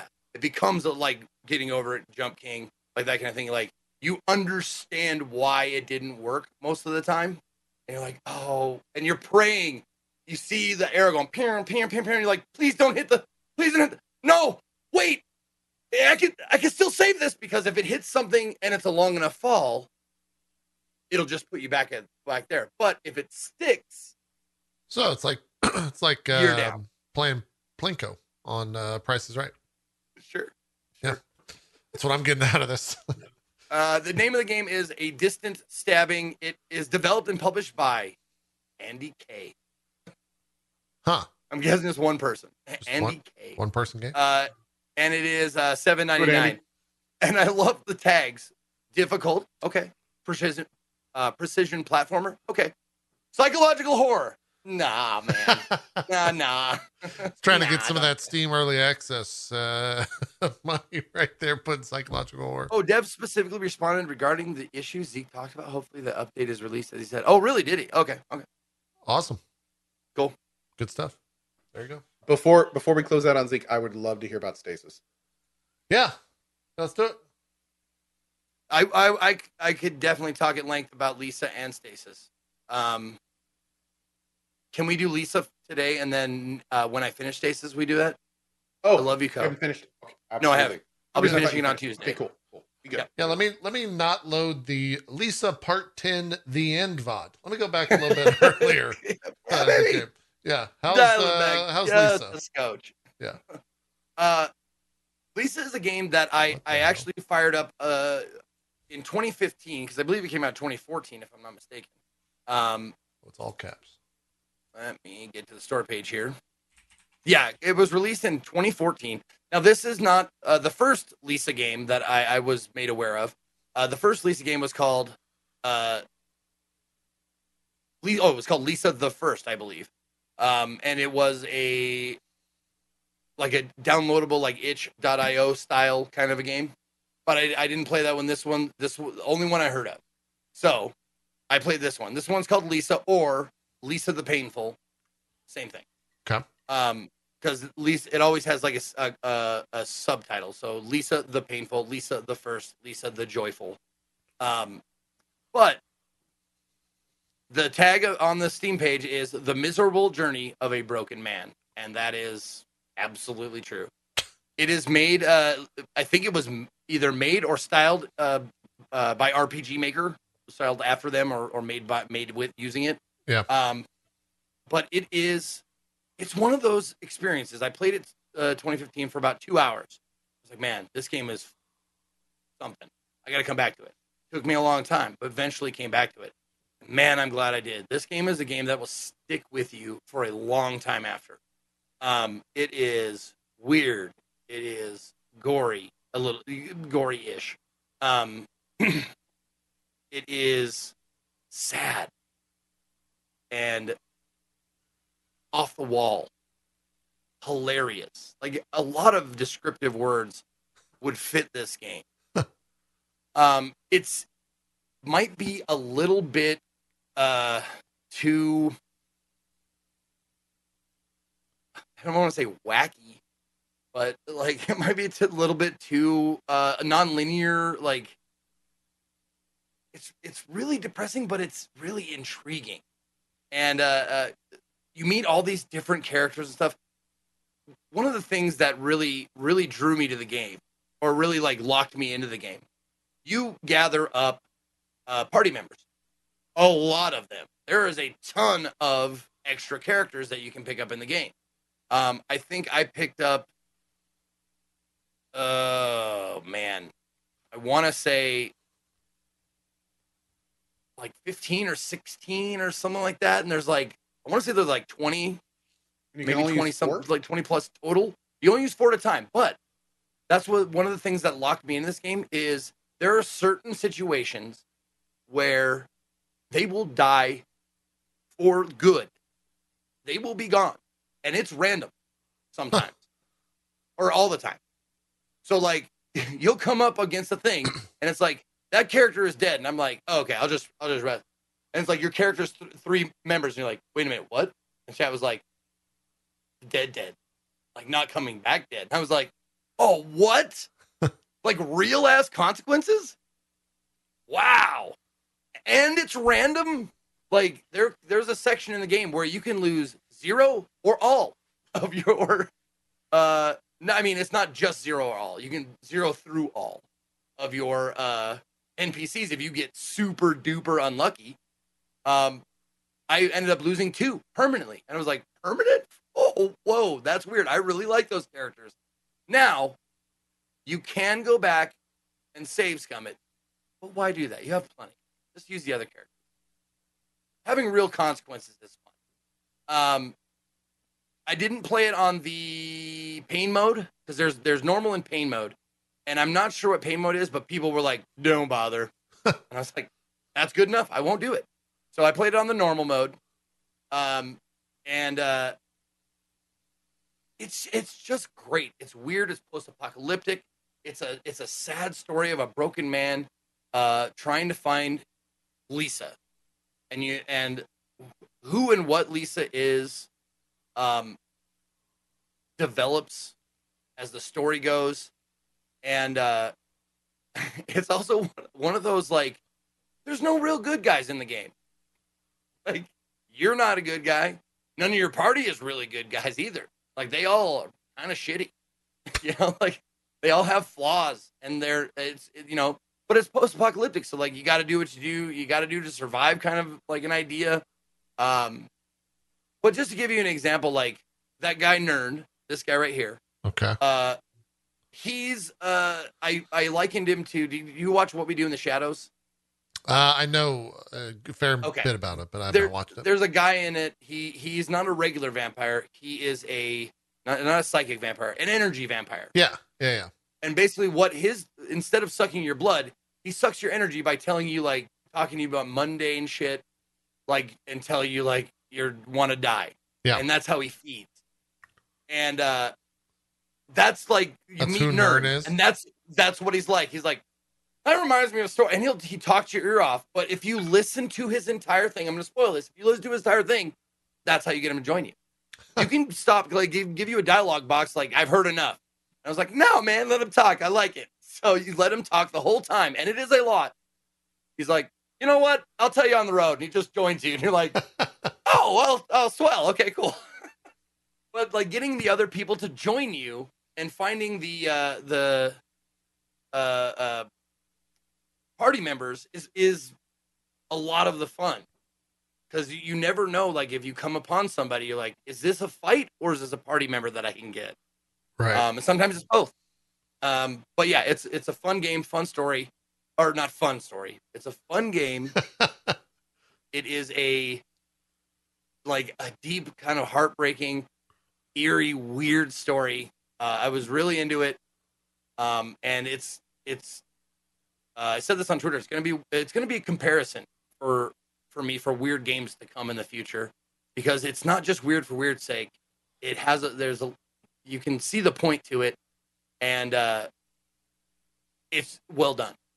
It's not just trying to like, ooh, we're weirding you out now. Ooh. It's like it's a style choice, and that I can jive with. All right, what's it? Cool. What's it run? What's Lisa run, by the way? Lisa is $9.99, $10. Took me, looks like 20 hours. Oh, no. 18 hours, because the other 2 hours were before. We're way back when. So it took me about 18 hours to get through it. I did pretty well. I got how many of those did I get? I got 44 of 68 achievements, so did all right. About 65% of the achievements, and a lot of those are gathering I didn't get all of the party members that I could have. I'm not gonna shit, but it's a great game. I enjoyed it.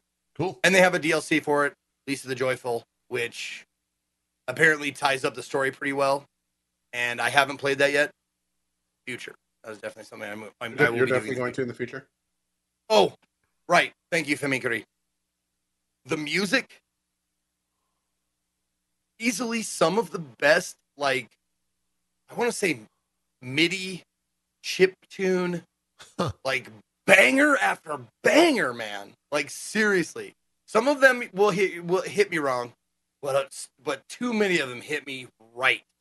And you start fighting this boss, or you enter this area and you hear this tune and you're just like, wow, with the limitations of whatever sound like thing they were working with, fucking churned out some awesome tunes.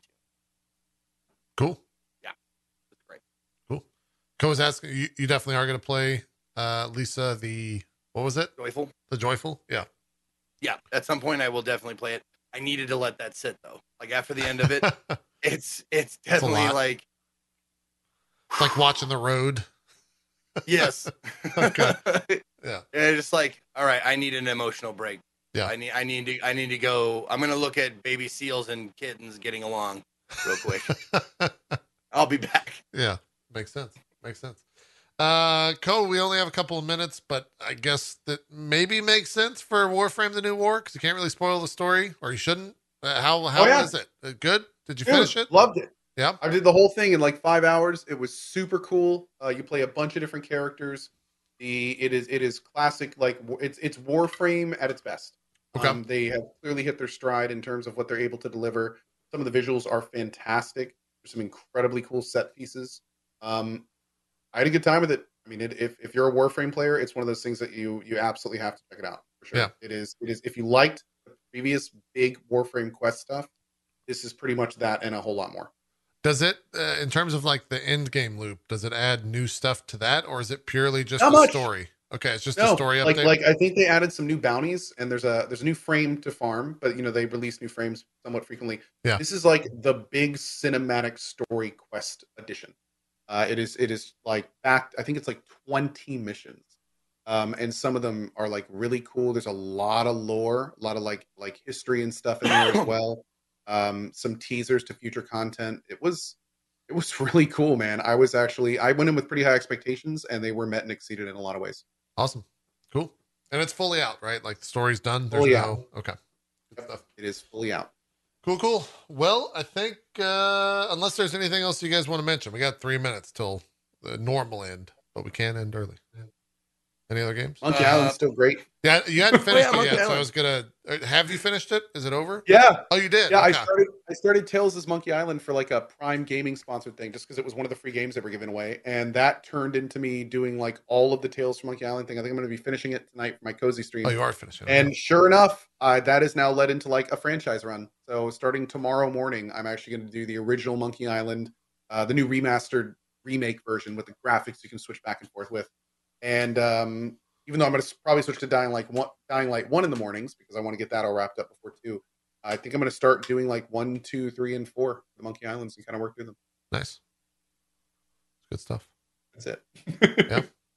Yeah. There was. So, I was going to mention. you do this. You do rank LOL, don't you, JP? I have dabbled in some ranked LOL. Yes. Did you get to like a rank and you just can't? Like it just like seems fucking impossible, like to get to the next one. Your heart stuck? Is that what you're saying? Oh my god, dude! What are you hard stuck? I got up to gold 2, 90 because it's a 100-point system, and I got to like gold 2 95. It's in TFT, right? Team Fight Tactics. Sorry, my bad. Or not Team Fortress 2. Jesus Christ! And I TFT. just went on a fucking. Loss. And the thing is, it's not necessarily a losing streak because there's 8 places, but I definitely did like streaks of like 5th, 6th, 5th, 7th, 5th, like 6 in a row, and I'm back down to like gold, like gold 3, like, and Yeah. I'm just like, I'm losing my mind here because it's like one step forward, 2 steps back, and it's just like, fuck, I just want to get to platinum. And that's why I keep playing, because I just want to plat. Yeah. And it seems like it's like different patches affect so much of the game. Like one team comp worked, and now it doesn't work at all anymore. And everybody's doing the new meta comp. And if you don't get lucky and get you're the first person to start building that comp and get like, you know, the highest level champions right away, you're just wasting money. You got to switch your whole strat around, and fuck, it sucks, man, sometimes. Yeah. But I got to say, I get it. I get the heartbeat. Like, come on, just fourth. Come on, motherfucker, just fourth. Yeah. I was playing a lot. I played a lot of League like a month ago. And then the pre-patch hit, which is essentially between seasons, they put out a patch, and it's not necessarily like proper ranked League of Legends. It's off season. They do that so that because the patch and the updates and all the stuff that they put into the game like kind of break the game in a lot of ways. And so they use that month or so to balance everything out to the best of their ability. And then a new season starts, I think, on January 8th or something like that. So I'll probably be playing again a bunch when that launches. But yeah, I was, I have not experienced a hard stuck yet, but I've definitely experienced a loss in that game. And it's, I don't know how it compares to a TFT loss, but you get pretty tilted pretty quick. And then you just queue back when up. You get up to and you carry that tilt into the next game, and it's God, do you ever, You look at that last team, and he's like, I'm gonna beat your ass with it, and then you try to do the worst thing you can do in teamfight tactics or auto chess games is force a team to happen. Yeah. You can't force a team to happen. You have to go with what they give you. And every time I've tried to force a team, I have lost worse than the round before, and it just compiles on itself. And yep. But when you win, and the other thing is, the higher the tiers go, the lower reward you get for getting good placing. Oh yeah. And the bigger the detriment when you don't. Yep. Oh man, it bums you. Goes. Like I was like silver, it's like okay, I lost, no big deal. In gold, it's like if I get anything less than a fifth on a loss, it's a huge chunk that they take away from you, and it pisses you off so bad. Yep. That's one thing that playing as much Overwatch as I did when I was like playing a lot of Overwatch, like season 1 Overwatch. I learned to not carry bullshit from game to game, or it'll just ruin the experience. Like you have to just, Chad always like, you have to become water. You have to have a mental reset, because if you don't, you carry it to the next game and you're just like the saltiest piece of shit ever. And you're joining people that maybe are playing their first game and they're like, let's play Overwatch. I'm so excited. I'm happy. You're just like, shut the fuck up, motherfucker. Put up your goddamn shield. Only Let's serious go. players here. Yeah. So you gotta not be that. You gotta not be that guy. I know, but like sometimes, like when I start my first game of the day, like someone will chat and say, "What's up, everybody?" You know, it doesn't happen very often, but sometimes and I'll be like, "What's up?" And then like by the sixth game, if I'm having a bad day, someone will be like, "Hey guys, what's up? You guys doing all right?" And I want to tear that guy or gal. I want to tear their head off, and I want to put it in a box and send it UPS to their loved one, a la 7. Oh man, it's honestly, that's why I've enjoyed Final Fantasy so much, is because there's like, I don't get that. It's the complete opposite when it comes to like emotional response playing the game. I don't get upset when I play at all, but then I go load up League of Legends and it's like, all right, let's go visit Tilt Town, USA. Let's see how this goes. You guys are very brave to do that at your ages and blood pressure values. Yeah. Very brave. Yeah. Oh, dude, I eat so much red meat and I smoke cigarettes, man. I'm not long for this world, homie. Especially when I play TFT, because you'll see the vein. It was one of the funniest. I shouldn't actually say funniest, but it was funny hearing Aaron tell me this after the fact. When we first started dating was when Overwatch was really big in season 1, when I was going for the like top 500 grind. And she said that when she knew I was playing and I would say, hey, I just finished Overwatch, she would wait like 45 minutes to respond to me because I was a different, like, angrier person. Competition, man. It's a hell of a drug. It's a hell of a drug. It is. It really is. It really is. So, yep. Yeah, I wish you luck. I wish you to not be hard stuck in gold too. How about that? Yeah. And then that's your Christmas gift, Zeke. Don't be hard stuck. Water. Be like water. Be like water. Be like water. I will let the fear wash over me and through me. Yes. It's the mind killer. It's the little death. It's true. Become the fear. It's true. It's true. Without a doubt. Let's do some shout outs. Call it a show. Zeke, You bet. what do you got going on? Where can people check you out? Hey, what is up, everybody? My name is Ezekiel the Third. You can find me at /Ezekiel_III or Ezekiel the Third, all spelled out, on Twitch, Twitter, YouTube, Instagram, TikTok. If you want to check me out, I will. With the new schedule, I'm loving the new schedule. Today, after I do my shout outs and we shut off the cameras here, I start my weekend, which is like a day and a half. But I'll be back on Tuesday. I'll be playing, finishing up Stasis, which has been another one of those like hell of an experience kind of a game. Nice. And I can't wait to see where it goes, man. It's been eerie and weird and isolating and wonderful so far. So can't wait to finish that up on Tuesday. And then Wednesday, I have no idea. I got one day planned and that's it. So I don't know what's coming up next for me. We'll figure it out probably on Tuesday. So if you want to check me out, that's where you do it. Thanks for watching. Awesome. Co, do some shout outs. Absolutely. Everybody, my name is Ko. Nice to meet you. I am going to be doing Monkey Island tonight. We're going to be doing a jaunt into Monkey Island 1 tomorrow. I think we're going to be starting up Dying Light 1, the DLC, on Tuesday. Going to be doing that playthrough, a fun zombie experience as we go into the holiday week. Also going to be doing Monkey Island 1, 2, 3, 4. It looks like it in the Cozies and Day streams. And of course, finishing up Final Fantasy 14 as well. As also, at some point, going to be checking out the Oxygen Not Included DLC, I think. Diving back into there and seeing how that is too. So yeah, as always, thank you guys for watching. See you next Sunday, if not before then. And awesome. I just realized, I don't know if my dog can pick up on my voice inflection changing or when I say the word shout outs. But every time I end the stream, he knows.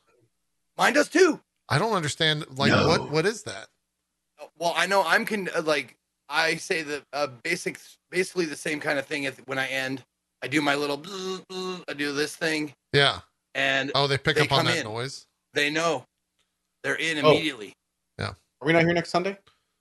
I'll be here. I'm not going anywhere. Oh, the 26th. It's the day after Christmas. Yeah. Guys, we're streamers. We don't. We're streaming on Christmas. Not next like, Sunday, what the and fuck? it's like, I'm pretty sure it's not Christmas Day, so we work. I will be here on Christmas Day too. Fuck it. Yeah. I ain't traveling. Absolutely. I'm not going home. Yep. Mm-hmm. Yeah, we'll be here next week and the week after that. Yeah, that's it. We're out of here. Thank you all. Thank you guys for watching. Have a good rest of your day. We'll see you next Sunday because we will be here for more. Bye-bye.